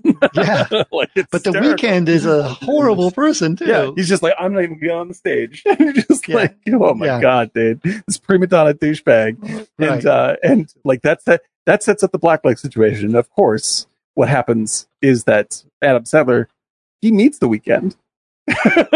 Well, what's funny, first of all, he doesn't get his opal. Right. And he's like, just shut up, just enjoy The Weeknd. And it's like, God damn it, like still doesn't have his opal. Right? So he's still upset about it. Then he's trying to find his girlfriend to leave. Guy says, I don't want to say anything, but she went into the bathroom with The Weeknd. So The Weeknd's doing coke and nailing his girlfriend, trying to nail his girlfriend, and the girlfriend is totally flirting and teasing with The Weeknd. Yes. It's so just bad. Short of doing things, but like any moment something's it's happening. It's anything's happening. Yeah, she's right? like, no touching. Sure. And then she goes, "Oh, but baby, I want to have so hard. Look how hard I am." And she's like, "Oh my god, look how hard you are." I was like, "What the hell is going?" Yeah, it's happening. It's happening, right? And it's just gross. And The Weeknd, like I said, she's gross. the same kind of person as Sandler. Like because she's enamored by being in the bathroom with a celebrity doing coke, right? Yeah, exactly. That's it. And so at this point, Adam Sandler finds out there, smashes through the door. She says, nothing happened. I was just doing coke. Yeah, this is right. Good choices, everybody. Good choices. Good choices, right? At which point he gets pissed off and he starts punching The Weeknd, right? Yeah, which of course introduces two bodyguards that drag him out. Yep. He's pissed off. He's angry. One guy. But before that happened, by the way, really funny little side note. The guy who lets him into the club finally, after he goes through the bouncer situation, goes, "Hey, by the way, where's my Michael Jackson diamond necklace, which he sold?" Yeah. Nice. It's like, I need it. It's like, it's in my safe. Don't worry about it. It's in my safe. It's like, okay. Oh my god, dude. Yeah. And so then he's outside after the altercation with the bodyguards. He's angry at his girlfriend. His girlfriend's trying to get his attention, trying to ask for forgiveness. She's trying to explain to him that nothing happened. He's angry. He's calling her all kinds of words, or, you're trash, et cetera, et cetera. Get the fuck away from me. I hate you. He's feels completely betrayed by her, even though he's been cheating on his wife with her. So, oh God, it's even you bringing back these stories. It was like I'm having a heart attack with this guy.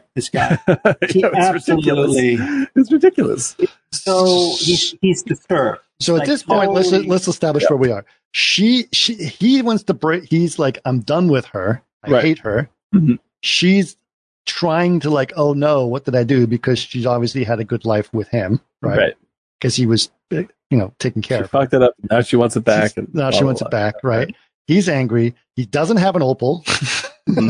Everything's fucked. And everything's fucked. So now, next scene, he's back at his office, and he's on the phone trying to get in touch with Kevin Garnett's managers and saying, I'm going to sue you or sue him. And I'm lawyers. It's like he owes, all this stuff. And while this is going on, and they're like, who the hell are you? And blah, blah, blah. And this. Right. And then suddenly Kevin Garnett shows up at the door and goes, never mind, click. I know. Right. And he just hangs up all the time. Even though they were furious on the phone, never mind, click.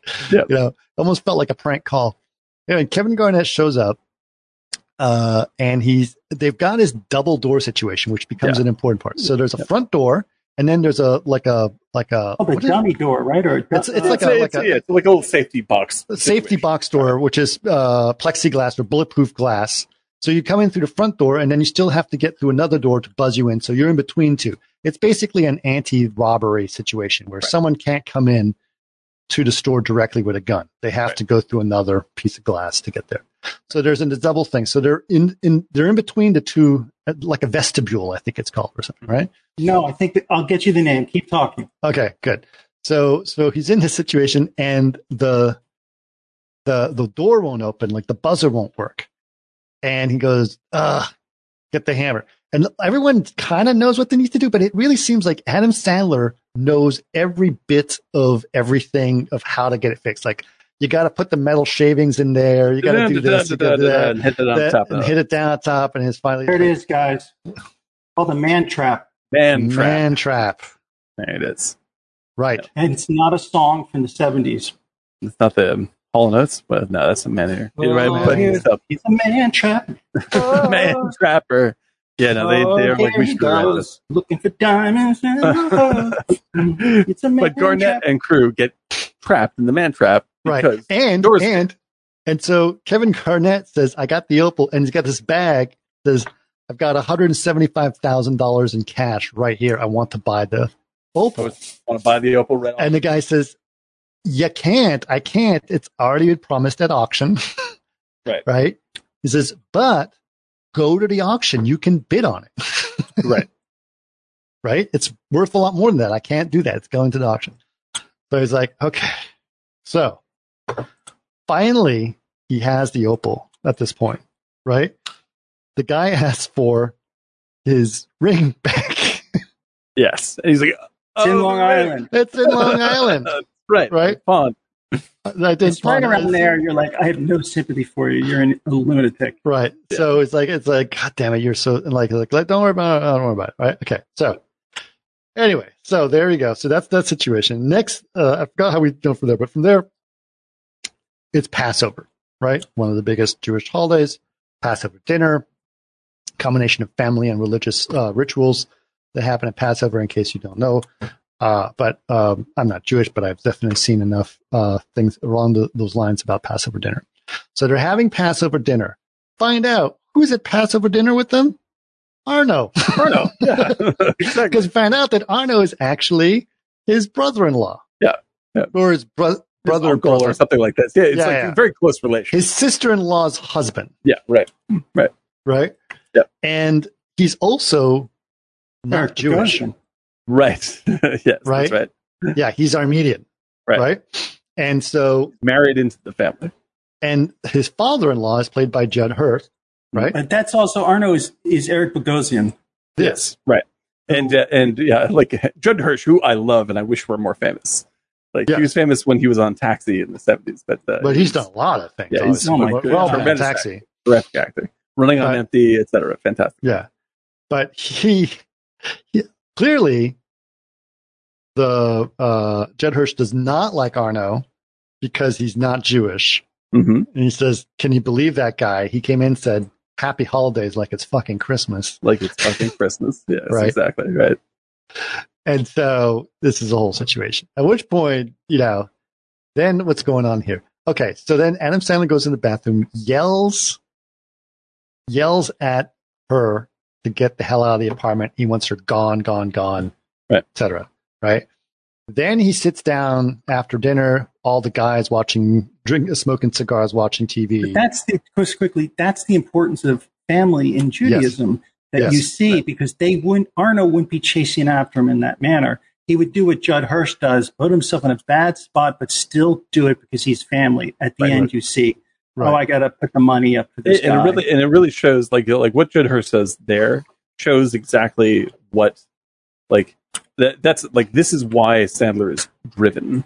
Like, he's just like, he wants to impress him. Yes. Yeah. I need to impress this guy. And this guy, like, but what the point is also the importance of family, because if Bogosian's character was Jewish, he would not be doing this to him, putting the heavies to them. Right. And that's the big thing, because family above all. So he wouldn't be under that pressure because of the very fact that, he'd be family. So that was the real difference. And it speaks about, the strength of, the family bonds in Judaism. Mm-hmm. And that was an important thing. Because and the dinner is very formal. I mean, like, and what's really great, it's very, they go through all the steps of it.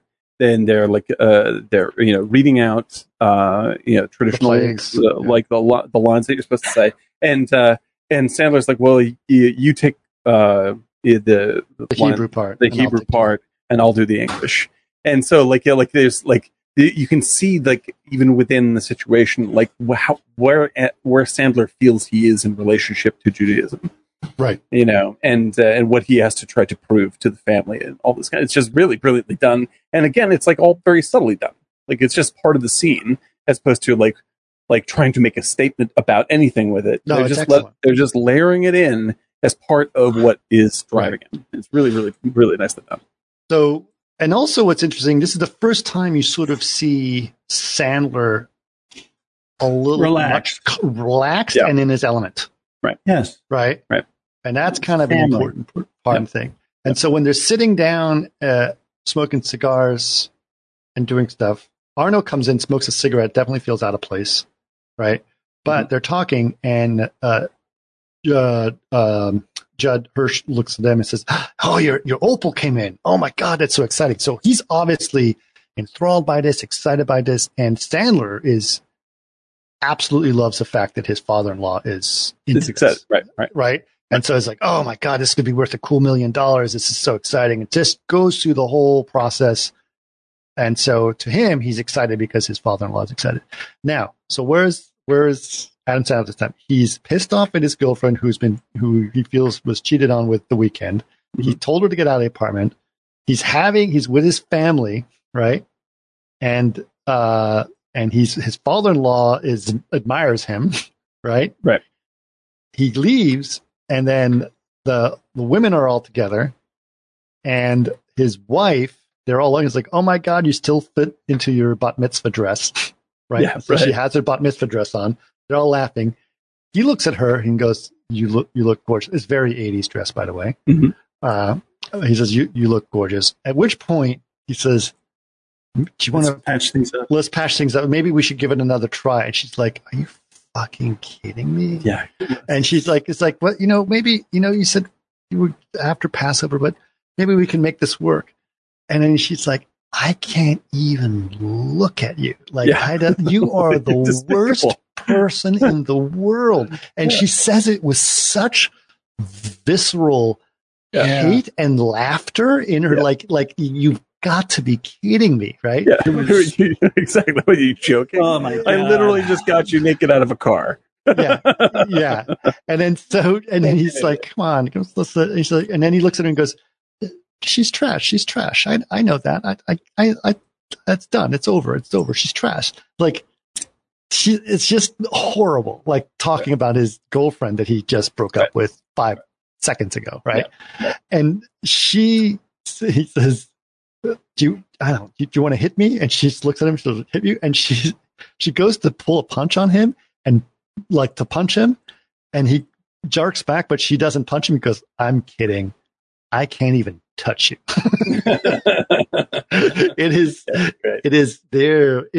She just absolutely despises him, and you're like, "Oh, that's horrible." Yeah, it's just really, really, really horrible. Yeah. Never going to recover any Never going to recover from this.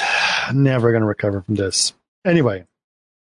Okay. Okay. So, and then there's a weird scene. Basically, they're driving back to their house. Why do you think it's weird? Because they got to go to the apartment because his son has to pee. Oh, he goes to the apartment because he wants to check to see that she's really moved out of the apartment. That's the big important thing to happen, right? But then his son has to pee, and he doesn't want his son up there because he doesn't know if his girlfriend is still there. And I asked the guy who was from Good Times. And it's actually is. It's so Amos. John Amos. Yeah, fantastic actor who plays himself again in that. Yeah, they knock on his apartment and ask if his son can pee because he basically tells his son, "The bathroom's under construction. It's not working. You'll have to see one of my neighbors," trying to basically find a way not to get his son into the apartment in case the girl's there, right? At which point he finds another neighbor, says, "Sure, he can go." And so as his son is going to the bathroom, he races to the apartment. The apartment's completely empty. The stereo's on a note saying, "I wish you a good life," or whatever. But he's like, "Okay, she's gone. I guess she's gone." He leaves the apartment. His son is out there. It's like, "Okay, good, we can go." And goes, "Hey, who is the girl that was living in your apartment?" Says the boy. He goes, "What are you talking about?" It's like, chick that lives in the apartment. There's a hot chick that lives in your apartment. And he's like, never heard that. That's like, don't tell anyone that. What? No. And it's just really awkward and odd. So anyway, so he's, they're now in the car, gets back. I guess it's the next day. Now it's the day of the auction, right? So, the auctioneers have the opal. He's down there. He's ready for the big day. He knows his father-in-law is going to come by to see the auction. Kevin Garnett's going to try to buy the opal. One of his other in-laws or relatives are there, excited to meet Kevin Garnett, right? The kids. And then he's looking at all of the catalogs. He opens up the catalog, and there's an insert in the catalog saying a correction. The price of the diamond is now $155,000 to $225,000. That's the estimated value. Massively lower, like less than a quarter of what it was worth. He's furious. He says, "This is a mistake. Let me get on the phone." And she's the same woman is like calling this woman on the phone. It's like, yeah, he says this. He says this appraisal, and he goes, "Nope, this is one of our best appraisers ever." So he gets on the phone with her. By the way, it's Tilda Swinton. Now that you know, the only hears her voice. Yes. And she says, "No, she's one of our best gem appraisers. I could have gotten 6 appraisers that would have been 4 times higher, at least 4 times higher," and goes through this whole thing with her. And they said, "You've got to correct it. You've got to correct it." And she's yelling at him, and he goes, "Okay, well," he's pretending for the secretary that she's agreeing with him. It's like, "Okay, thank you for seeing it my way. I appreciate it. Okay, all right, great. I'll let him know from here. I really appreciate it." And then she's still yelling at him on the phone, and then he hangs up. It's like, "Okay, she said we can remove all the inserts." And at this point, okay, I just got to ask her something unrelated. Yeah, this was last about 2 seconds. and then so he's just trying to remove all these inserts, and at which point, suddenly someone shows up. I think Garnett or someone shows up and is like, "Oh, fuck it, I'll just deal with it later." Right? The father-in-law shows up, and then he tells his father-in-law, "Okay, I need you to boost up the bid," which is the worst thing to do. Right. Boost up the auction. What's the worst thing to do? It's like, no. Garnett's going to be here. He needs to pay at least this much for it, right? Like, what? And so he just goes through this whole process, right? He says he tells him to go up to $200,000, right? We already know that Garnett showed up at the thing with $175,000, right? Yep. So the bidding starts, $10,000, $2,000, goes up, et cetera, et cetera. It starts to, Garnett's got the top bid at like $100,000 or something less than that. And 80,000. 80,000. And then I was there, and I tried to bid, but I didn't have my placards. Like, right. So he keeps going up. He keeps going up. And so the father keeps going up. And then, of course, Garnett goes up. And then Garnett stops at $175,000. He's talking to someone. And then the father goes up 180,000. Or does he do 180? Or does he get to 180,000? I think he goes to, right? 175. Yeah. No, he goes to 180. 180. Garnett stops bidding. Yeah. Oh no. And so now the father owes $180,000 for the thing, and that's the end. And he's pissed, right? Yep. So then he leaves. He's angry at Adam Sandler. God, it's such a horrible scene. Garnett's pissed at him. He's like, "What the fuck? You had your father-in-law outbid me, during this process." Dad leaves and then he goes to the dad and says, "I'll get you the money. Don't worry, I'll get you the money." He goes and he says, "Well, give me the opal." It's like, "Why do you need the opal?" It's like, "I need to sell that." I need to sell it. Right? And then as he's leaving with it, Arno shows up, who's been watching this whole process, is soup because he wants his money, right? Mm-hmm. "Where's my money, Lebowski?" Right? So he wants his money, and his heavies start beating him up randomly, like in his throat, like in public, just pretty badly.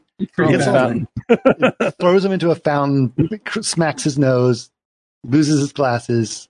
It's pretty bad. But he still has his opal, right? He still has the opal. So he walks back to his office, and he's just like at the lowest of his low, like right now, really low. And everyone's looking at him like, "Oh, what's going on?" His girlfriend who still works there, shows up, finds out what's, checks in on him, tries to be all sweet. He's like, I'll take care of you. And he just breaks down completely into tears, like a little sobbing baby. He's like, I don't know what to do anymore with my life. It's the worst. And it's a very odd and vulnerable scene. Very powerful scene. Yep. Really raw performance, but very raw performance. Yep. Very raw. And she is like completely empathetic and sympathetic to him, right? And the thing is, like, what's great is that it's not the kind of thing where it's like advertising tears. It's not like, oh, it's so soulful. Like, it's like panicked freak out tears. Like, because everything's gone wrong. He is having a mental breakdown. He's having a mental breakdown. His marriage is over. It's not romantic weepy tears like, oh, what have I done? It's just like He's like, it's done.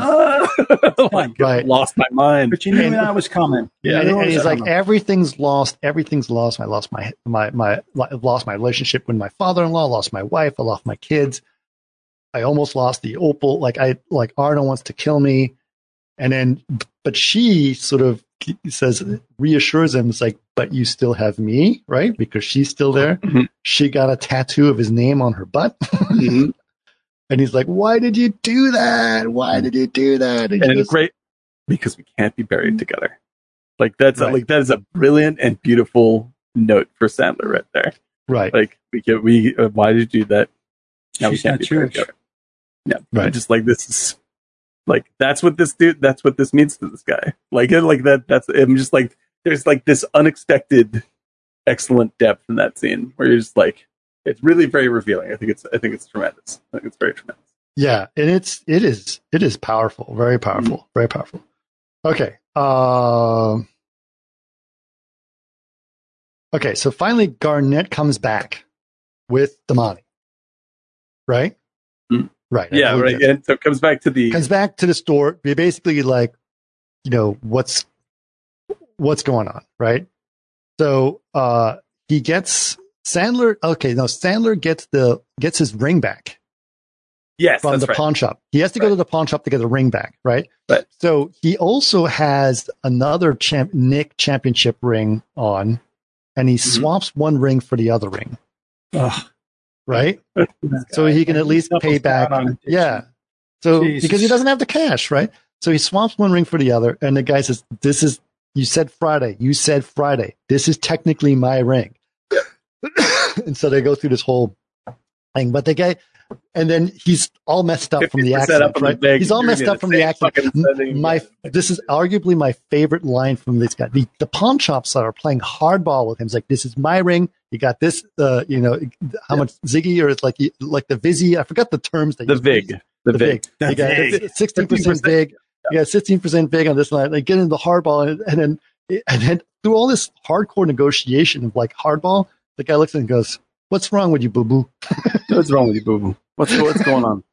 He's like, I'm fine. He's all got bloody nose and everything. It's like, what's wrong with you? Is it Bubba or something like that? Like he gives him this cute little pet name. Yeah, like all that shit's just business. Like, what's going wrong with you? Like you're not acting like yourself. You're not acting like yourself, right? You're acting like, so what he's essentially saying is like, like I have to charge you this much more on top of this. So in doing this right now, in a week, you're going to be in the same fucking position you are right this second. Right. Like, it's just going to loop.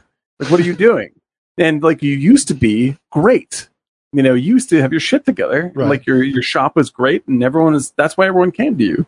But now it's all gone. Like, the respect is gone. What's the line from Jackie Brown? You used to be beautiful, man. Oh, our ass used to be beautiful. Okay. Like, but your ass used to be beautiful, isn't it? Yeah. No, it's our, because he's talking about their relationship. Right. What's wrong? Whatever happened to you, man? Our ass used to be beautiful. Yeah. It's just fucking, absolutely gold. Absolutely gold. But yeah, it's the same thing. He's like, so when he says that, we're just like, what's wrong, boo, or whatever it is. Yeah. Like, you're just like that's the real, like, all that stuff is just business. And I think that guy who is in a pawn shop, he's a real jewelry guy. He certainly looks like he's two of those. Very genuine. Good God. Very genuine. Like, the only person that could have played that role outside of that guy is Jack Elam, and that guy's dead. Yeah. Like that's that. Yeah. Really, so really it's great. quite, he's one of my favorite side characters is the like, so good. how much on this and the 2 points Those on are that. real personalities they got right there. It's really fantastic. That's bookie- Scorsese, though. Thing too. Yeah, exactly. Just getting that. The bookie at the restaurant's pretty good too, but yeah. Well, it's like in Taxi Driver, you're saying, Eric, it's like, it's like the drummer in Taxi Driver, just like, and now the great Jim Krupa.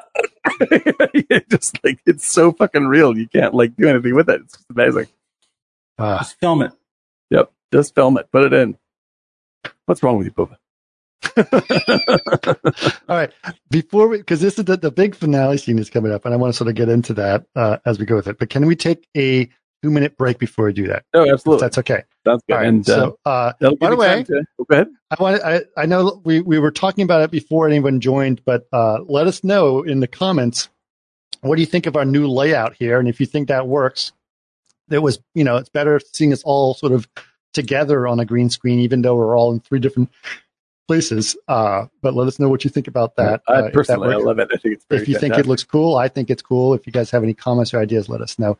But for those of you who are new to the show, like Mr. Half Whispered or Mrs. Half Whispered or whoever you may be, we're basically going to do a 2-minute break. Generally speaking, if you're a subscriber to the channel, you won't have an ad break, and we talk about some other random stuff during the ad break.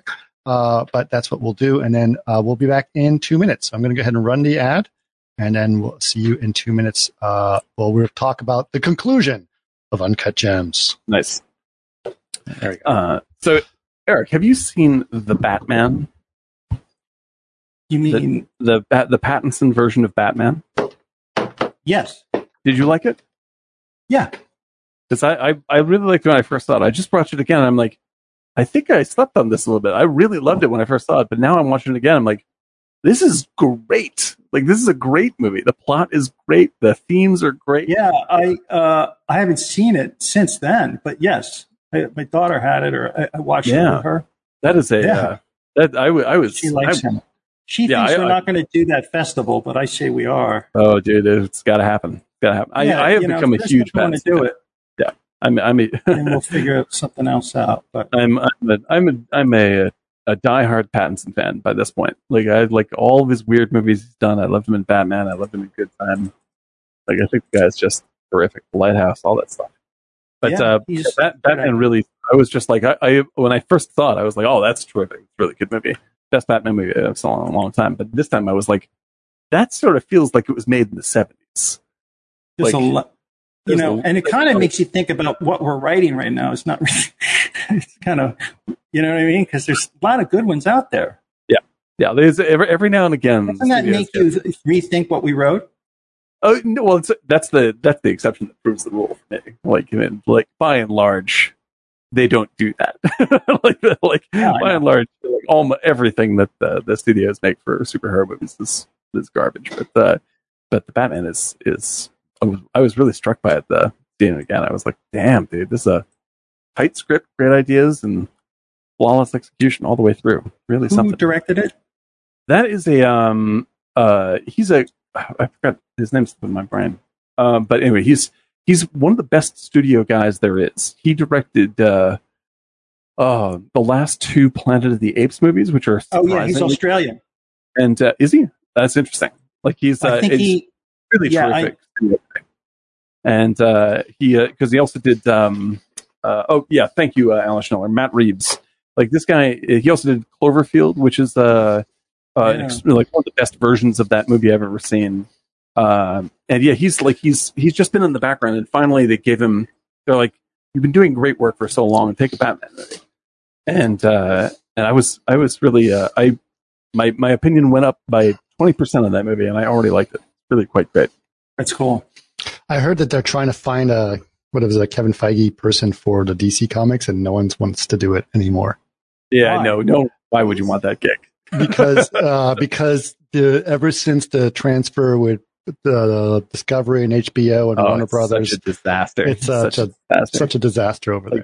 They have no idea. They didn't know what they wanted to do tonally before. The thing is, I'll give more credit to DC and Warner's they're at least trying to find something new, and that's why you ended up with Batman, which is great. Mm-hmm. But like they're like, where did you read that, Chris? There was an article a couple days ago. But they can't sustain their tone because they're constantly chasing Marvel, and Marvel is on the downslope. Like they're like I would bet that their best days are far behind them now, and I don't think that's going to come back. I think it's interesting. I think that right. People don't think that Marvel's best days are behind them, but they are. I mean, just in terms of the filmmaking quality, from what I've seen, they haven't made a great film in 8 films. Yeah, no, it's been a lot. But when made 50. Yeah, I know. But I mean, it's just like once I hit Black Widow, I was like, I just can't do this anymore. Like that's just not watchable. There's rumors that She-Hulk is a good series, but I just don't really have any. Yeah, no, at least like She-Hulk sounds like at least it goes. I read the She-Hulk comic book. It's a silly, fun, snappy comic, so it sounds like they're at least trying to do that, and that's at least different. And I think that like their TV stuff is generally a little more daring, but it's like the thing is, right? They are Marvel, so therefore the only thing they can do is superhero films. Yeah, right. That's the only thing they can do. Yeah, and it's just like Disney can only do Disney films. But I can definitely say, like, you know, with we always talk about it, but it's just like, you know, when things are, you know, when it's nothing but you know, white hat, black hat westerns in the movie theaters, it's not going to be too long before, you know, Sergio Leone shows up to rock the boat, and you do see evidence of that in like Amazon's The Boys, which is great, or Invincible, also on Amazon, which is great. It's just not happening in the theaters. Like you're going to see it on all the great stuff right now, and this is for me. I think the theaters is that's the. Do you see that a major change is? I think the concept of theaters is going to change drastically at some point. It has to. This the second largest change is when it filed for Chapter 11. Yeah. Did you see that? Like I'm always going to want to see things in the theaters. I want to see good movies in theaters, but there is no such thing as good movies in theaters. Like there's 1 or 2 this year. No, but there will be. I mean, and actually Spielberg talked about this like 10 years ago. He goes, "What's going to happen is they're going to have exhibition films, right? That are going to just the giant, just noisy ride $400 avatars or whatever, right? And then there's going to be the niche cinemas that you're going to go to, and it's going to be very extravagant. Yeah." And you're going to pay big money for it, like $100 dinner there. Dinner there, yeah. Right. Then, like going to the opera, right? And you're going to watch, like Lawrence Arabia or whatever. And actually, I'm fine with that. I'll go. I'm fine with that too. This is like, this is the thing is like that. Like for that experience, first of all, that all sounds incredible. It's lousy that it's like I like that going to the theaters was democratized, so that you know even if you had like $2 to rub together, you could still go to the movies, but that hasn't been true in 25, 30 years. You know, at very least, if they're going to, you know, make that much of a deal about it. It is now. You know what it is? Here's what the democracy is. A really good TV costs $600. Yeah, exactly. Yeah. No, that's a great point. That's great. It's a great point. And Netflix everybody has access to great TV. Mm-hmm. Yeah. Like everybody has access to that, and that's fine. I would still want to see even small movies. I want to see them in the theater if I can, because that's a great experience. But like, if I will pay through the nose to have that, and people that will pay through the nose to have it no one's going to pay $50 to go see a movie and then be on their cell phone. Most people, most people's TV in their house is 55 inches or more. Oh yeah, exactly. Right? That's right. Which is like sitting very far back. Think about like that 20 years ago. A 55-inch TV used to cost $30,000. Yeah. And it was plasma, and it weighed like 700 pounds. Like that is like sitting in the very back. That's what it was. It was plasma, totally. It's sort of like being in a theater, you know. And it has its conveniences, which I think are good. They're good and bad, but I think that like it's certainly fine. But like movie theaters also were pretty crappy at some point. Remember the wooden seats? Of course. I mean, if you want to go to the New Beverly Theater, which shows great movies, and I love it, and it's cheap. I used to live by there, man. It's wonderful. The seats there are so shitty that I have to sit in the back just so I can stand up. Like I have to, halfway through the movie, my ass hurts so much I have to stand up. Like it's so bad. But the thing is, like, I mean, you know, like for me, just speaking for myself, going to the theater with a huge screen, great sound, and the only thing I can pay attention to is the movie, and I'm there with a crowd that wants to be there and is enjoying it, I'm never going to get that at home until VR is perfect. It's never going to happen. Right. So like I'm always going to want that, and I will definitely. I'm one of the It's people. never going to be perfect. It's going to be a long way from being perfect. And so like I will definitely pay $50 to go see a great movie in the theater with people that are there to appreciate that movie for sure. Sure, absolutely. Okay. All right. So he's beat up, etc. Situation. Finally, Garnett comes back. He's going to sell him the gems, right? Mm-hmm. Garnett gives him the money. I think I'm missing a couple of parts here, but that's okay. We have to get the basic idea. Things start to sum basically, up. Right? Sum up. He gets this big suitcase full of cash. He says, "I've already taken Damani's cut out of it." He's like, "Fine." So he's got a big pile of money. He's $155,000 in a Gucci or Versace bag, right? Whatever and then everything's fine because he pay off his debts, and that's the end of the movie, right? No. This is the best part. And so, actually, and this is the speech he gives, right?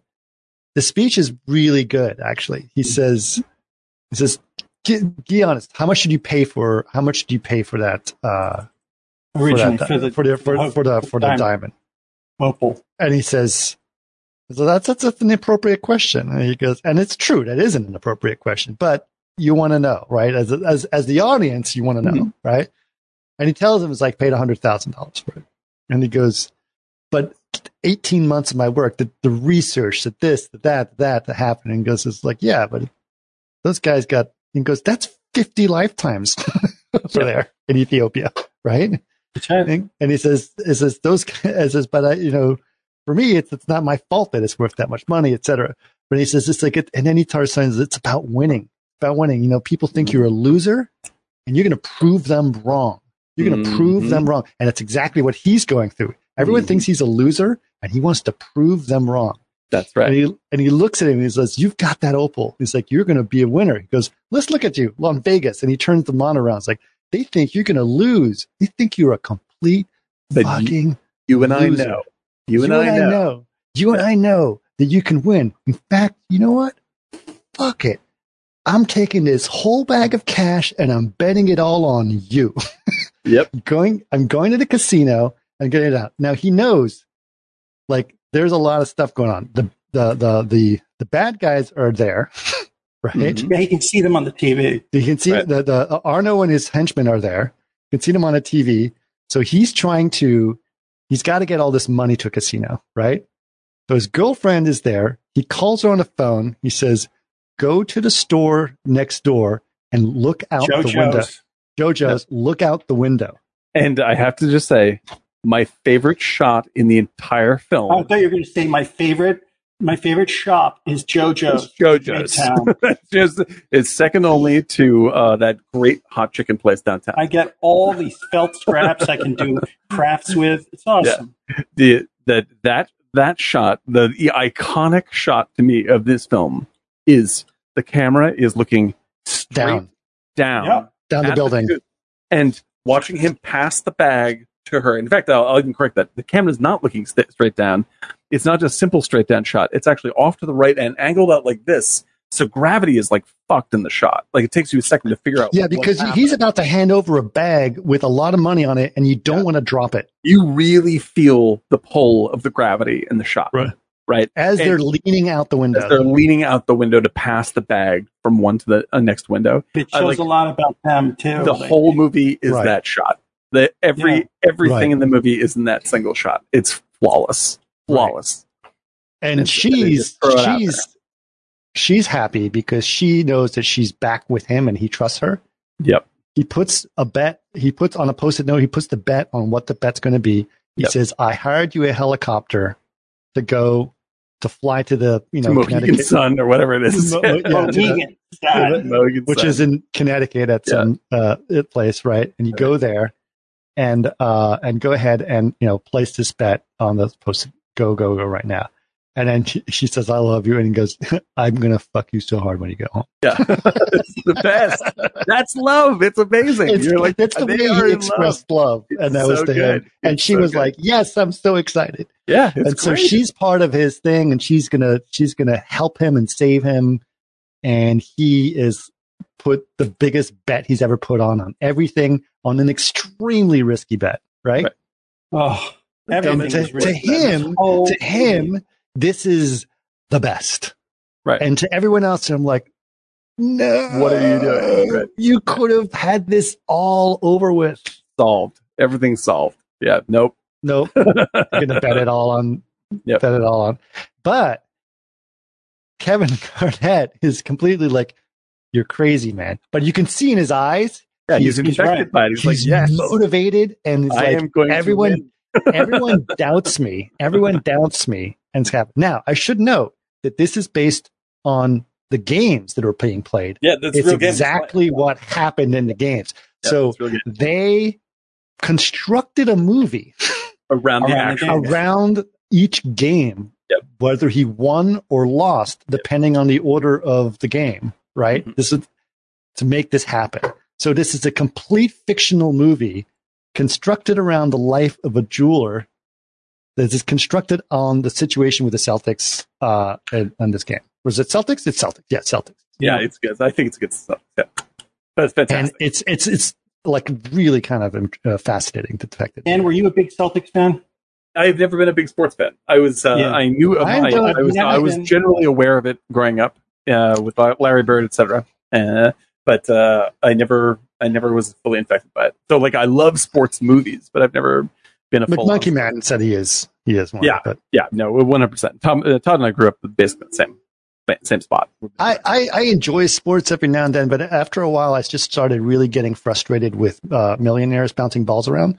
Yeah. So, and I think the thing that upset me the most is, especially when I started to go to bigger schools or Southern schools, when I realized how much of the money of schools goes into football teams, and it just made me sick, because schools should be about education and not about favoritism and all this other stuff. Now, they always say, it was like, oh, well, no, the money helps the school. It helps the school. It's like, that's a bribe. You should be giving money to the school to make it a better school, not because of the football team. Right. Like, instead of giving these football players, like the football players and football coaches make so much money. It's insane. Yeah, like it turns the school into a business, into a sports business. Right. They're like, oh, but we raise so much money because we can give some of that back to school. Yes, but why not just give it to the school? Because the school is only getting 10% of the money. Yeah, exactly. 90% of it is going to the football team. Right.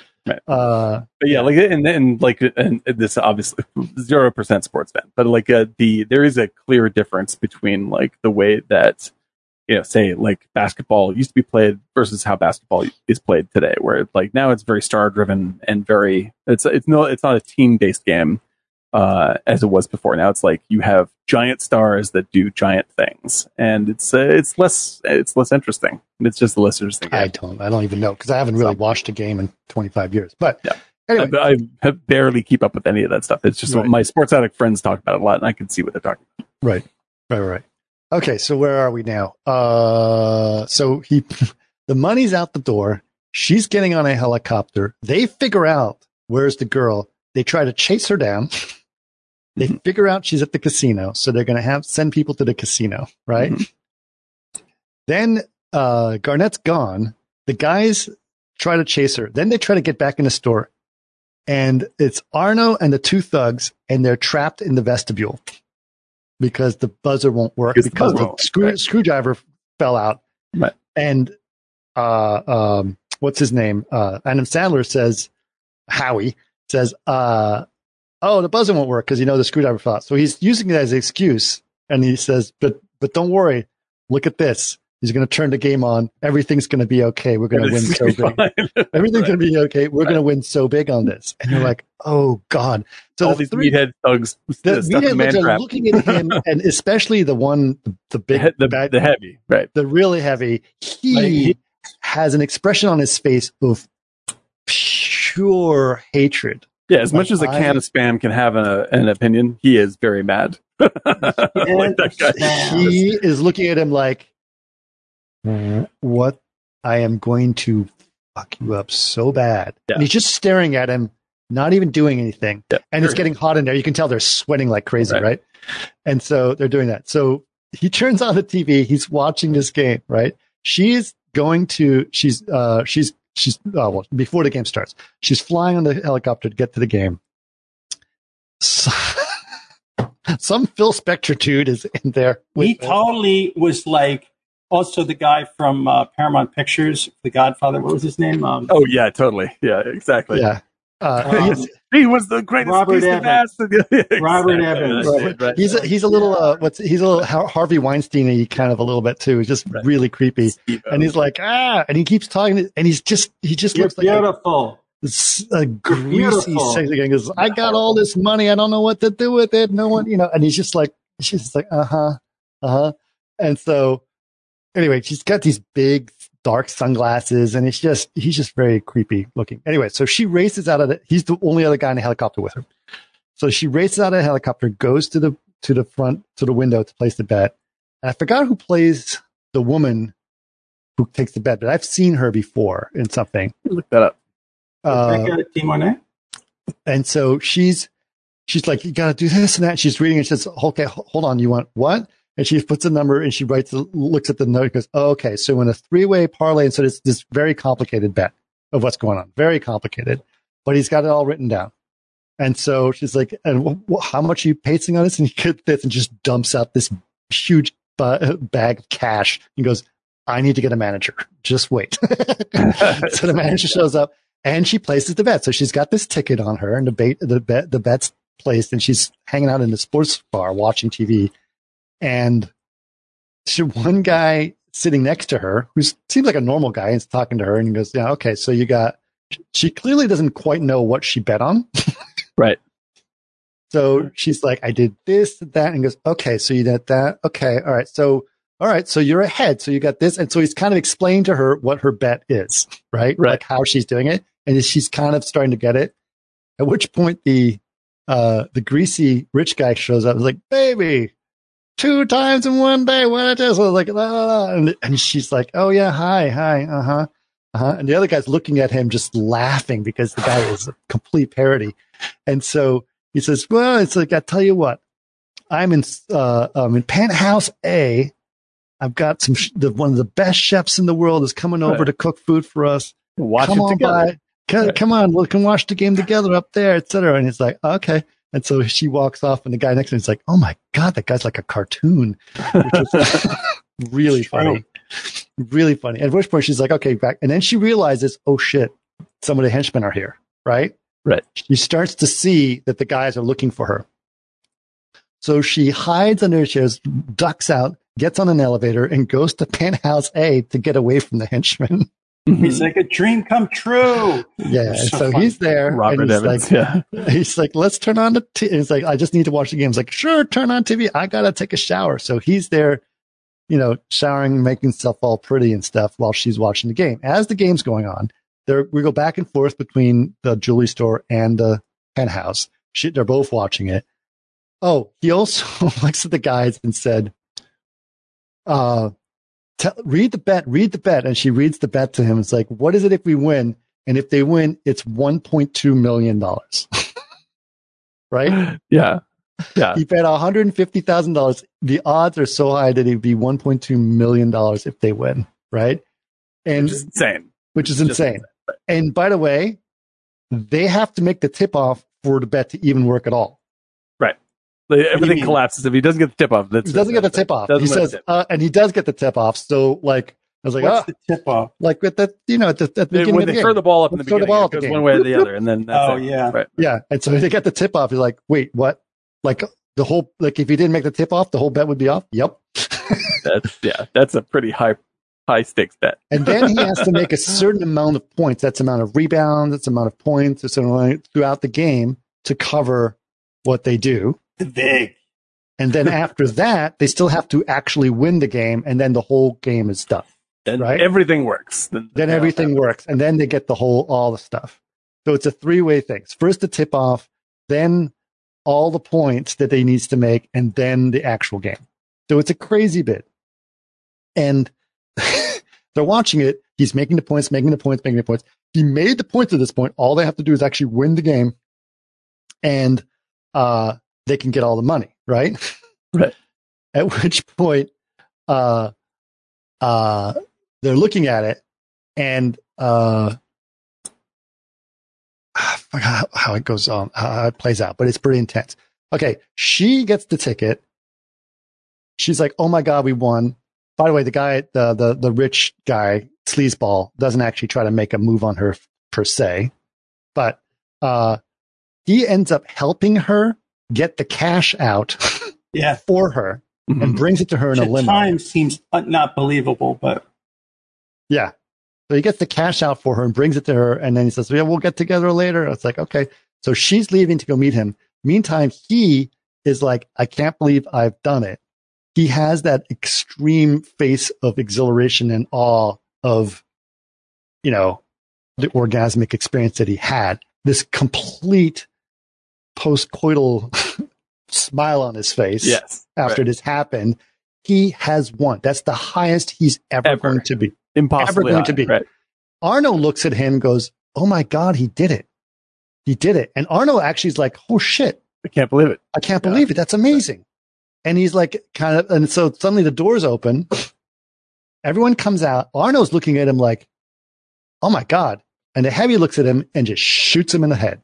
Just bang. Walk. Bang. And it's not even what's beautiful about it is like, there's no drama played to it at all. He's just, "I've been penting up in this thing, thinking about killing you. Door opens 3 hours, and I'm going to do it." Opening shot, you see the guy's hand come up. You don't even see the gun. You see the guy's hand come up like this, and in the reversal, you see Sandler get shot in the face. Like, it's like there's no like, "Oh my God, now he's gonna fucking pull the gun on the guy." No, Nothing. it's so quick. That's it. Lights out. That's right. It was horrible. Absolute height of Sandler's joy, and the pressure is released. That's it. In a single cut. It's beautiful. Yep. It's the ultimate tragedy to me. It's just the best. But it's completely cathartic at that point. Is it actually a tragedy? Yes. Like, because like he would like, so he won all that money, what would he do with it? No, he would bet it again. That's the point. That's why it's a tragedy, because in a comedy, you would be like, well, who knows where he goes from here? But in this, it's like he got the complete cathartic experience. Yeah. He dies and then the absolute happiest he will ever possibly be. Like, it is basically a triumph for him, because he gets there's no way he even knew that he got shot. That's what a tragedy is. That's the fallacy of the tragedy is you finally like get to the point where you've solved everything and then die. To clarify, to remove it from the classical conditions that make tragedy comedy, is it sad is really the question I'm asking. Like, is this a sad thing that happens? Is a tragedy sad? Is a tragedy no. Like tragedies don't. I think that like tragedies, like I think we should shove away the Shakespearean version of what we're talking about. And say like, for the I don't average think person, so, because I actually think it is a Shakespearean comedy. I totally agree. Tragedy. Like I agree with you, but like the real question I'm asking is this for the average Joe that watches this movie?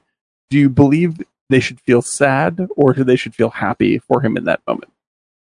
It's a moral play, just like some of the stuff that we're reading about at the table earlier, where they're saying, pestilence and locusts and everything. It's a tale to warn you that don't be this. And somebody has to live that tale to tell to help further generations. And he does, in a way, help a further generation. The woman he loves just walked away with all the money. Yeah, like the fates were not defeated. It is a tragedy. 100%. This is what happens to Oedipus, my man. There it is. That being said, like, within the terms of what he is about as a person, I can't imagine him ever being happier than he is in that moment. No, he can't be. It's impossible. If he had gotten that money, that's the only thing he does. He would have lost all that money within 6 months. 6 days. 6 days, sure. It's impossible. It is impossible. He had multiple opportunities to pay off his debts. Yep. And he never did. Yep. Like he gets that's a get out of jail free card as far as I'm concerned. Like that's like he may as well just like just collapsed and died in natural causes. Like it just happened. That's what happened. At least he died when he was happy, is what you'd say. And at least he was shot in the face before he even knew the gun was in his face. Like that's basically what happened to him. And he still has that smile on his face. That's it. Right. Now it's not quite over at this point, because Arno goes, "What the hell, man? Right. Why did you do that? I can't let you do that. Because the guys now is like, we're going to just rob his store, take everything. Yeah, because they're fucking criminals. As you should. Yeah. Right? Arno gets pissed off about it. At which point, what do? They shoot Arno in the face. Well, key thing, Arno tries to run, goes to the door. The door is still locked, jammed. Like, it's closed and they can't open it. They've killed the person who can open it.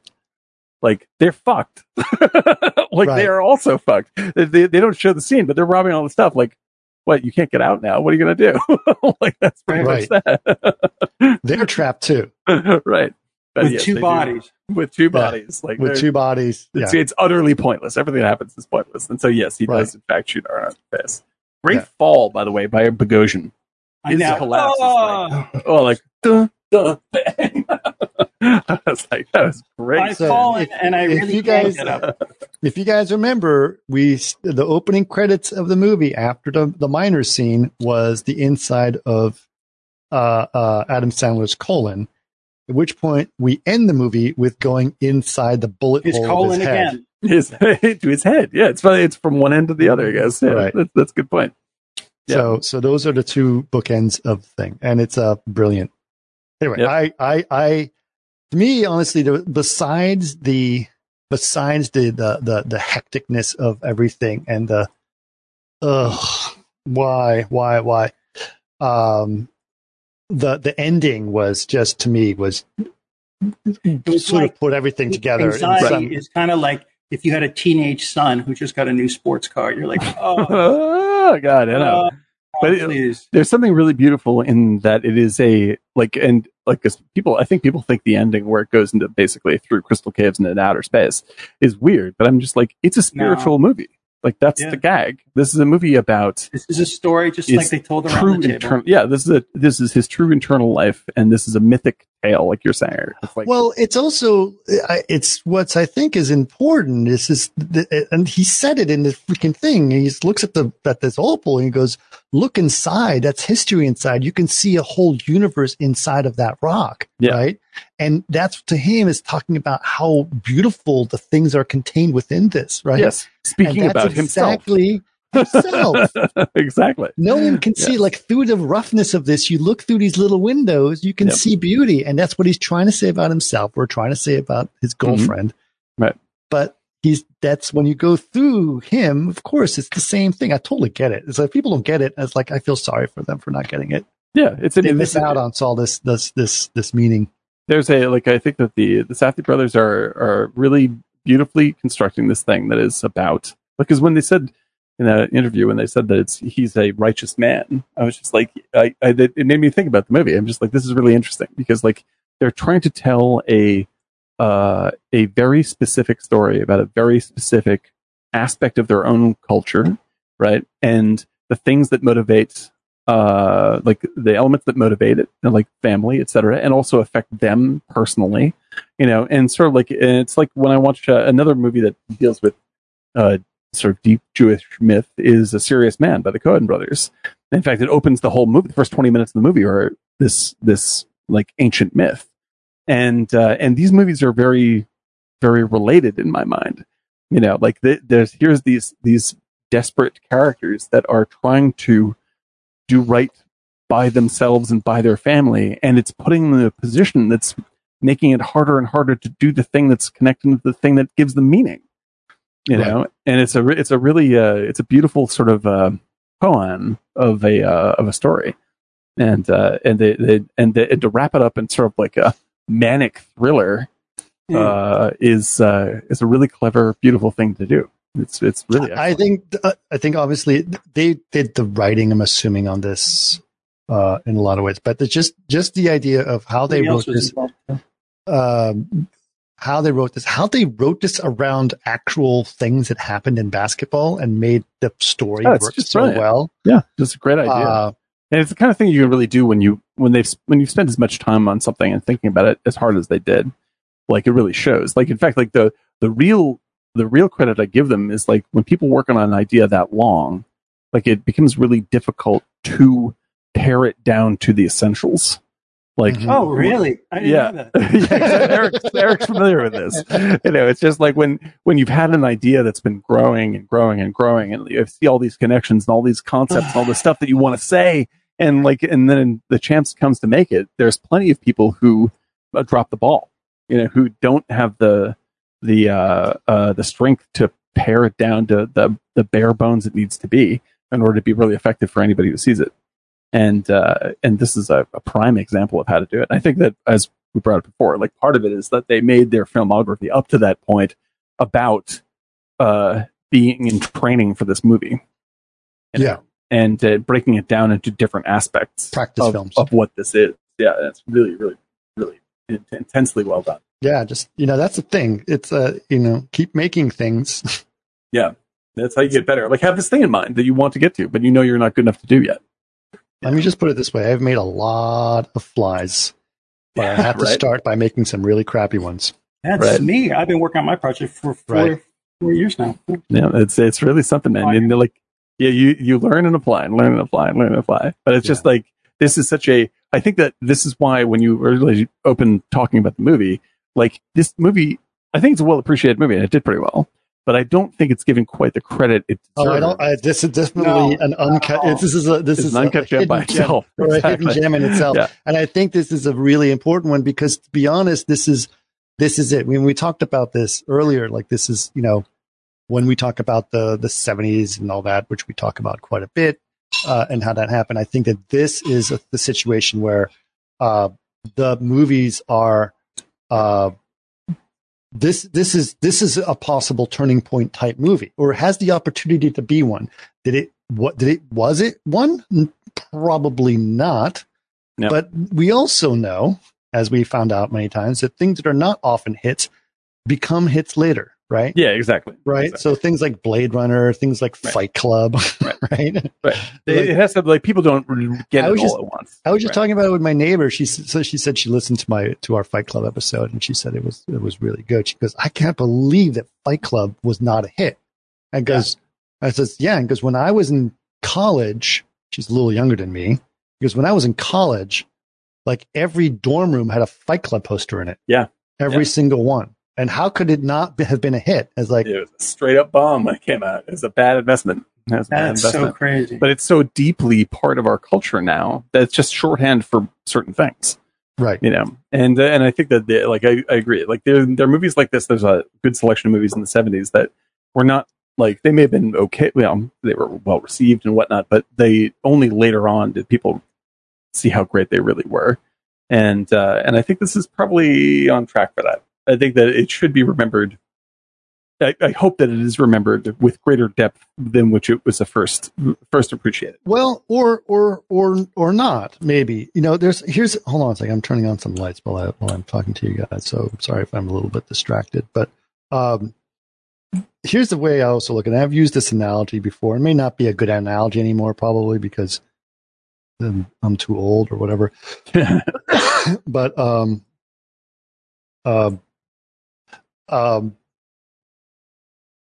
Detroit Techno. Detroit Techno. Okay. Mm-hmm. So Detroit Techno hated by a lot of people. It was a sound that they didn't like. It was, we can say the same thing about dubstep or whatever, right? Sure. But it was like, that's horrible. Techno's the worst, right?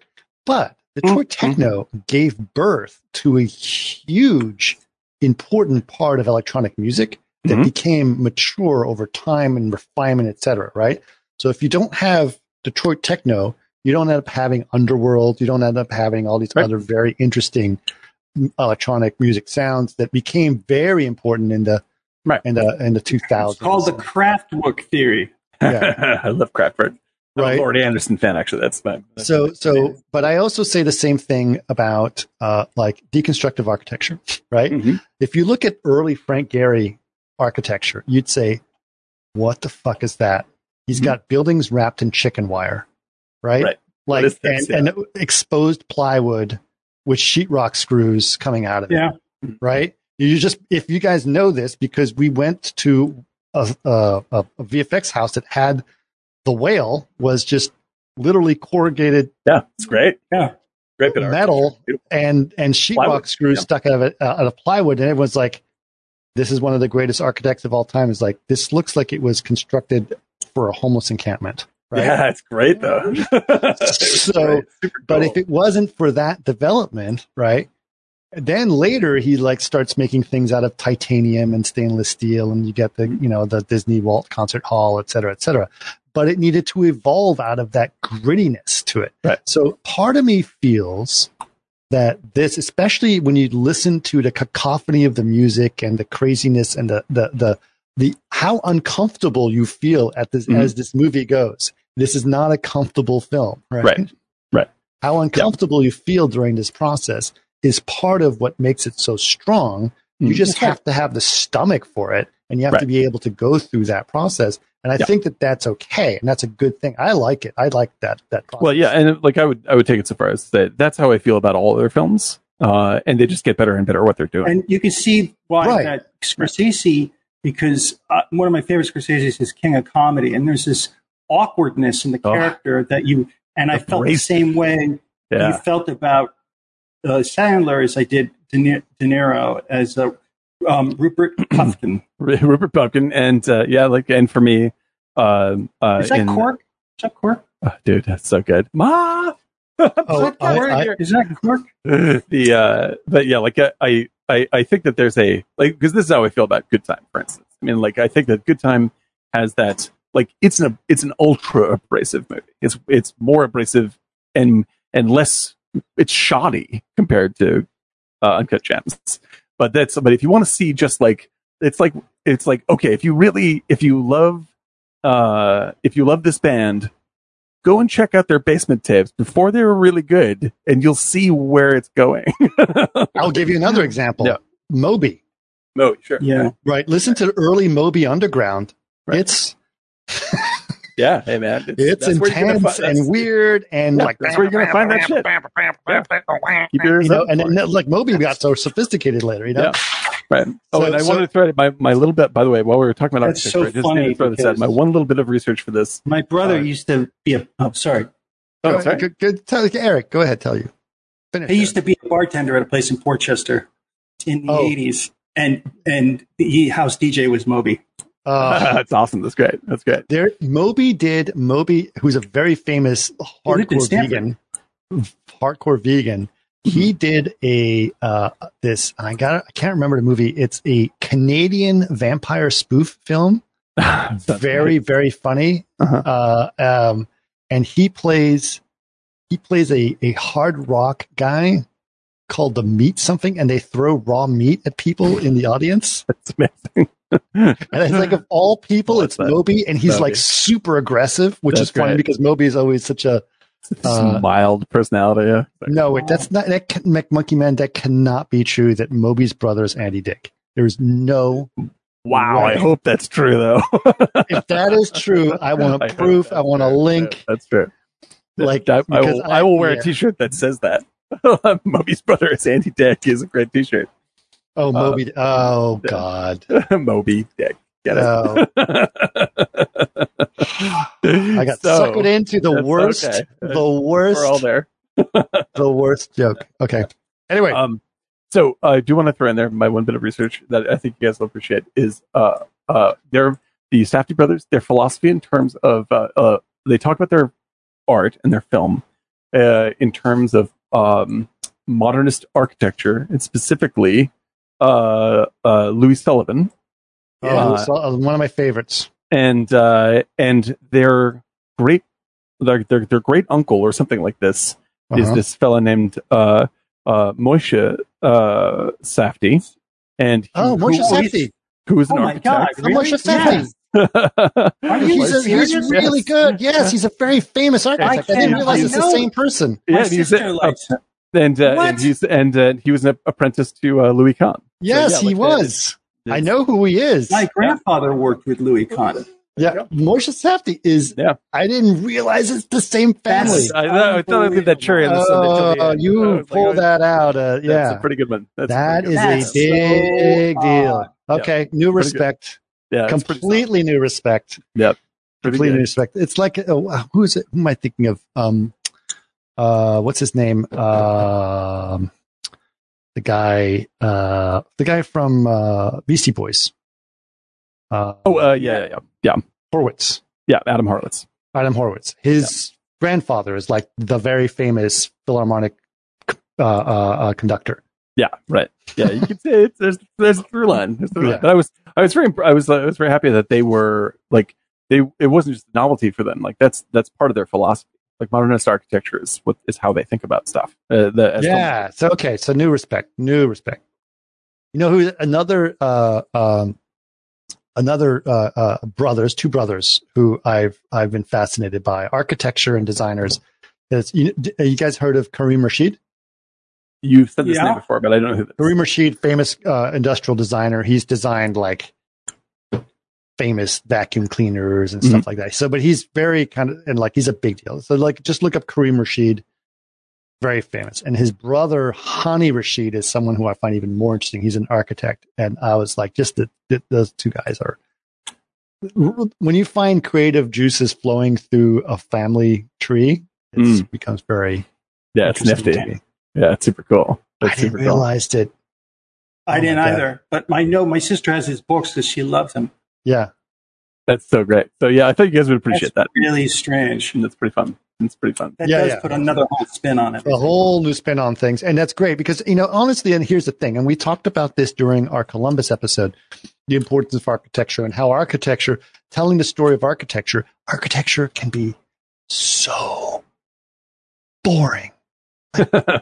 Really, really boring. And or it cannot be, right? But there's a way, and this is the thing that I think what I get fascinated in architecture school is, and this was mainly, and I got to say, this was mainly influenced from one of my advisors, Lars Lerup, who's retired now, but he was great. He got me excited about the narrative of architecture, right? Mm-hmm. There's something about telling stories within architecture, because think about what an architect actually does. They design the space, and that's all good and fine, et cetera, et cetera. But what they really do is they tell the story of the space. Yeah. That is what you do. And so when you go so what happens when you're in architecture school is it's like, here's your assignment. You're giving a thing, let's say you're designing a library, and here's the restrictions of you can do this plot or that plot, whatever the thing is. You have some thing that you're allowed to do. And then so you design it, and then you present your presentation to a jury that gives you critique on how you did. All they're doing is critiquing your presentation. Mm-hmm. You have to tell a compelling story. Right. Your job is to tell a compelling story. It almost doesn't matter what you designed, if the thread works. And so it's a very filmic thing to say right there. There it is. It's absolutely right. And it's also what's different from film is that it's a non-linear story, meaning it can start or end at any point in time. There's multiple journeys through the space, and you have to be able to tell that narrative however you approach it, you can see it from a different perspective, and it becomes a different experience. And then you can say, so it's kind of like presenting 17 meals to someone and say, here's all these 17 meals, and they all work together, but you can go from this course to that course, middle of the table, whatever you want to do. And so it's kind of this very interesting thing. So architecture can be a good narrative experience for sure. Mm-hmm. And I think this is definitely true. And also, if shot well, a beautiful experience. Yeah, sure. Without a doubt. So, yeah, I didn't know that. Oh my God, Moshe Safdie. So there you go. I was like, part of me feels like this, like, I should have known. But yeah, so like it's like, why connect these two things? It's pretty great. It's pretty great. Now I want to meet them. I want to get them on a podcast. Yeah, they're fascinating dudes. No doubt about it. Yeah, no doubt about it. I'm not afraid to try. I'm going to try. Go for it, man. How do I get in touch with the Safdie brothers and ask them about architecture and filmmaking? That's it, dude. I think that'd be fantastic. Yeah, have them on to talk about Columbus. Yes. Yes. I want you to talk about a film that's about architecture, or talk about a Jacques Tati film. Exactly, dude. That'd be incredible. We got room in this cab. We can do this. Look at this. We just compress a little bit. Yeah. I'll sit back. Sorry. So I'll go this way. Yeah. See. Yeah. Someone go here. One of the Safdie brothers will be where Adam Sandler is, and then someone right between us here, right here. That'll be the other Safdie brother. There you go. Yeah. Or we'll have to have a back. They'll be in front of us, of course. Yeah. Front seat. Front seat. Well, excellent work, fellas. That was Chris, lovely. you should try that. You should try to get them on for your show. I'm not afraid to try anything. Why not, man? Not afraid. Make the bet. Take the money and lay it down. Yeah. I'm going to take this $155,000 and just put it all on the Safdie brothers. That's cool. Before we go, I do want to make a nod to Jason, who made the excellent joke of the man trap joke, which is by referring to the Star Trek episode, The Man Trap. I got it. I couldn't figure out a way to loop it into the conversation. I just want to make a nod to you. I'm with you, brother. Also, want to thank Jason for donating and again for another month on subscription. Yeah. Jason, you're awesome. You are by far our most loyal fan, and we really appreciate you being us and championing this podcast and just being there for us and being part of our family. So absolutely. And of course, if you guys, several of the guys if you guys don't know it, several of the people that are on this chat are absolutely always involved on Discord. If and nothing less, the Framed always gets this conversation going every morning. Yeah, it's true. But you definitely join our Discord. I'm going to drop it in the chat real quick again. If you're not part of our Discord, please join up. Please, and if you happen to subscribe as well here, then you can be part of the subscribers lounge on our Discord, where we talk about all the juicy stuff. But it's a fun place, and it's also, as McMonkey Man pointed out, I was very happy that it's a very positive film place. It's not like most other Discords. Oh, we don't bitch about it's not just a fucking complaint factory. We love everything. We love everything. It's very true. Very true. It's very active, positive, good experience. So please feel free to jump in. So I apologize. A few weeks back, I made a fake movie and somebody tried to look it up. don't apologize for that. Okay, so here's the thing. If you guys don't know Eric, which you obviously should know Eric. Eric, if you type something down or says something out of his mouth, there is a 90% chance that it's a sarcastic remark. 90% chance. It's true. I don't know about 90. Yeah, but he's being sarcastic. It's all right. Right. So, which is something that I've gotten used to over. But he did put down some jokey movie that he did there, which I knew was a joke. But the thing also what I've learned, which is good, is that when Eric says something completely outrageous that's clearly a sarcastic joke, go with it and pretend it's true. Yeah. Just roll. And just roll with it. And instead of going ha ha. If you just go ha ha, you've lost all the potential.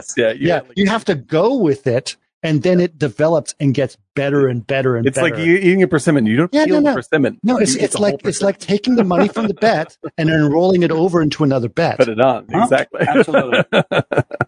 Always. Mm-hmm. That's a surefire bet. That's a surefire bet. Yep. That's a surefire bet. Well, excellent, fellas. Thank you, everybody in chat. That was a good show. That was a good show. That was a great show. Okay, quick announcement for all of you loyal fans that are still here. We may have a sneaky episode in the middle of the week because I will be gone for 2 Saturdays in Portugal, and we may have to record an extra episode to stay on track on things. So stay tuned on our Discord. Keep track. We may say all right, there's going to be a podcast coming out. And if you guys can join us, that'd be great. I know some of it might be late for you guys, but we'll try to throw one in there to do that. And we would love to have it. If you guys want to hear a specific episode, throw it obviously in our suggestion box or our suggestion channel. Mm-hmm. But we may have to record one extra episode next week to do it in there. But for now, this has been amazing. And Uncut Gems, a movie that I was very reluctant to watch. And then when I watched it, was unbelievably impressed. And we've talked about it for quite a bit. and then said we should actually just do a full-on episode about it. Yep. So, Yep. Yeah. That was a good one. That's a good one. Very flavorful. Oh, right. it's a multi-part comedic parlay. Yes, Yeah, absolutely. Parlay. That's right. It's a delicious matzo ball, that movie. That's right. That's very true. All right. Okie doke. Are we ready to do it? Yes, we are. All All right. Drink. Talk. Drink.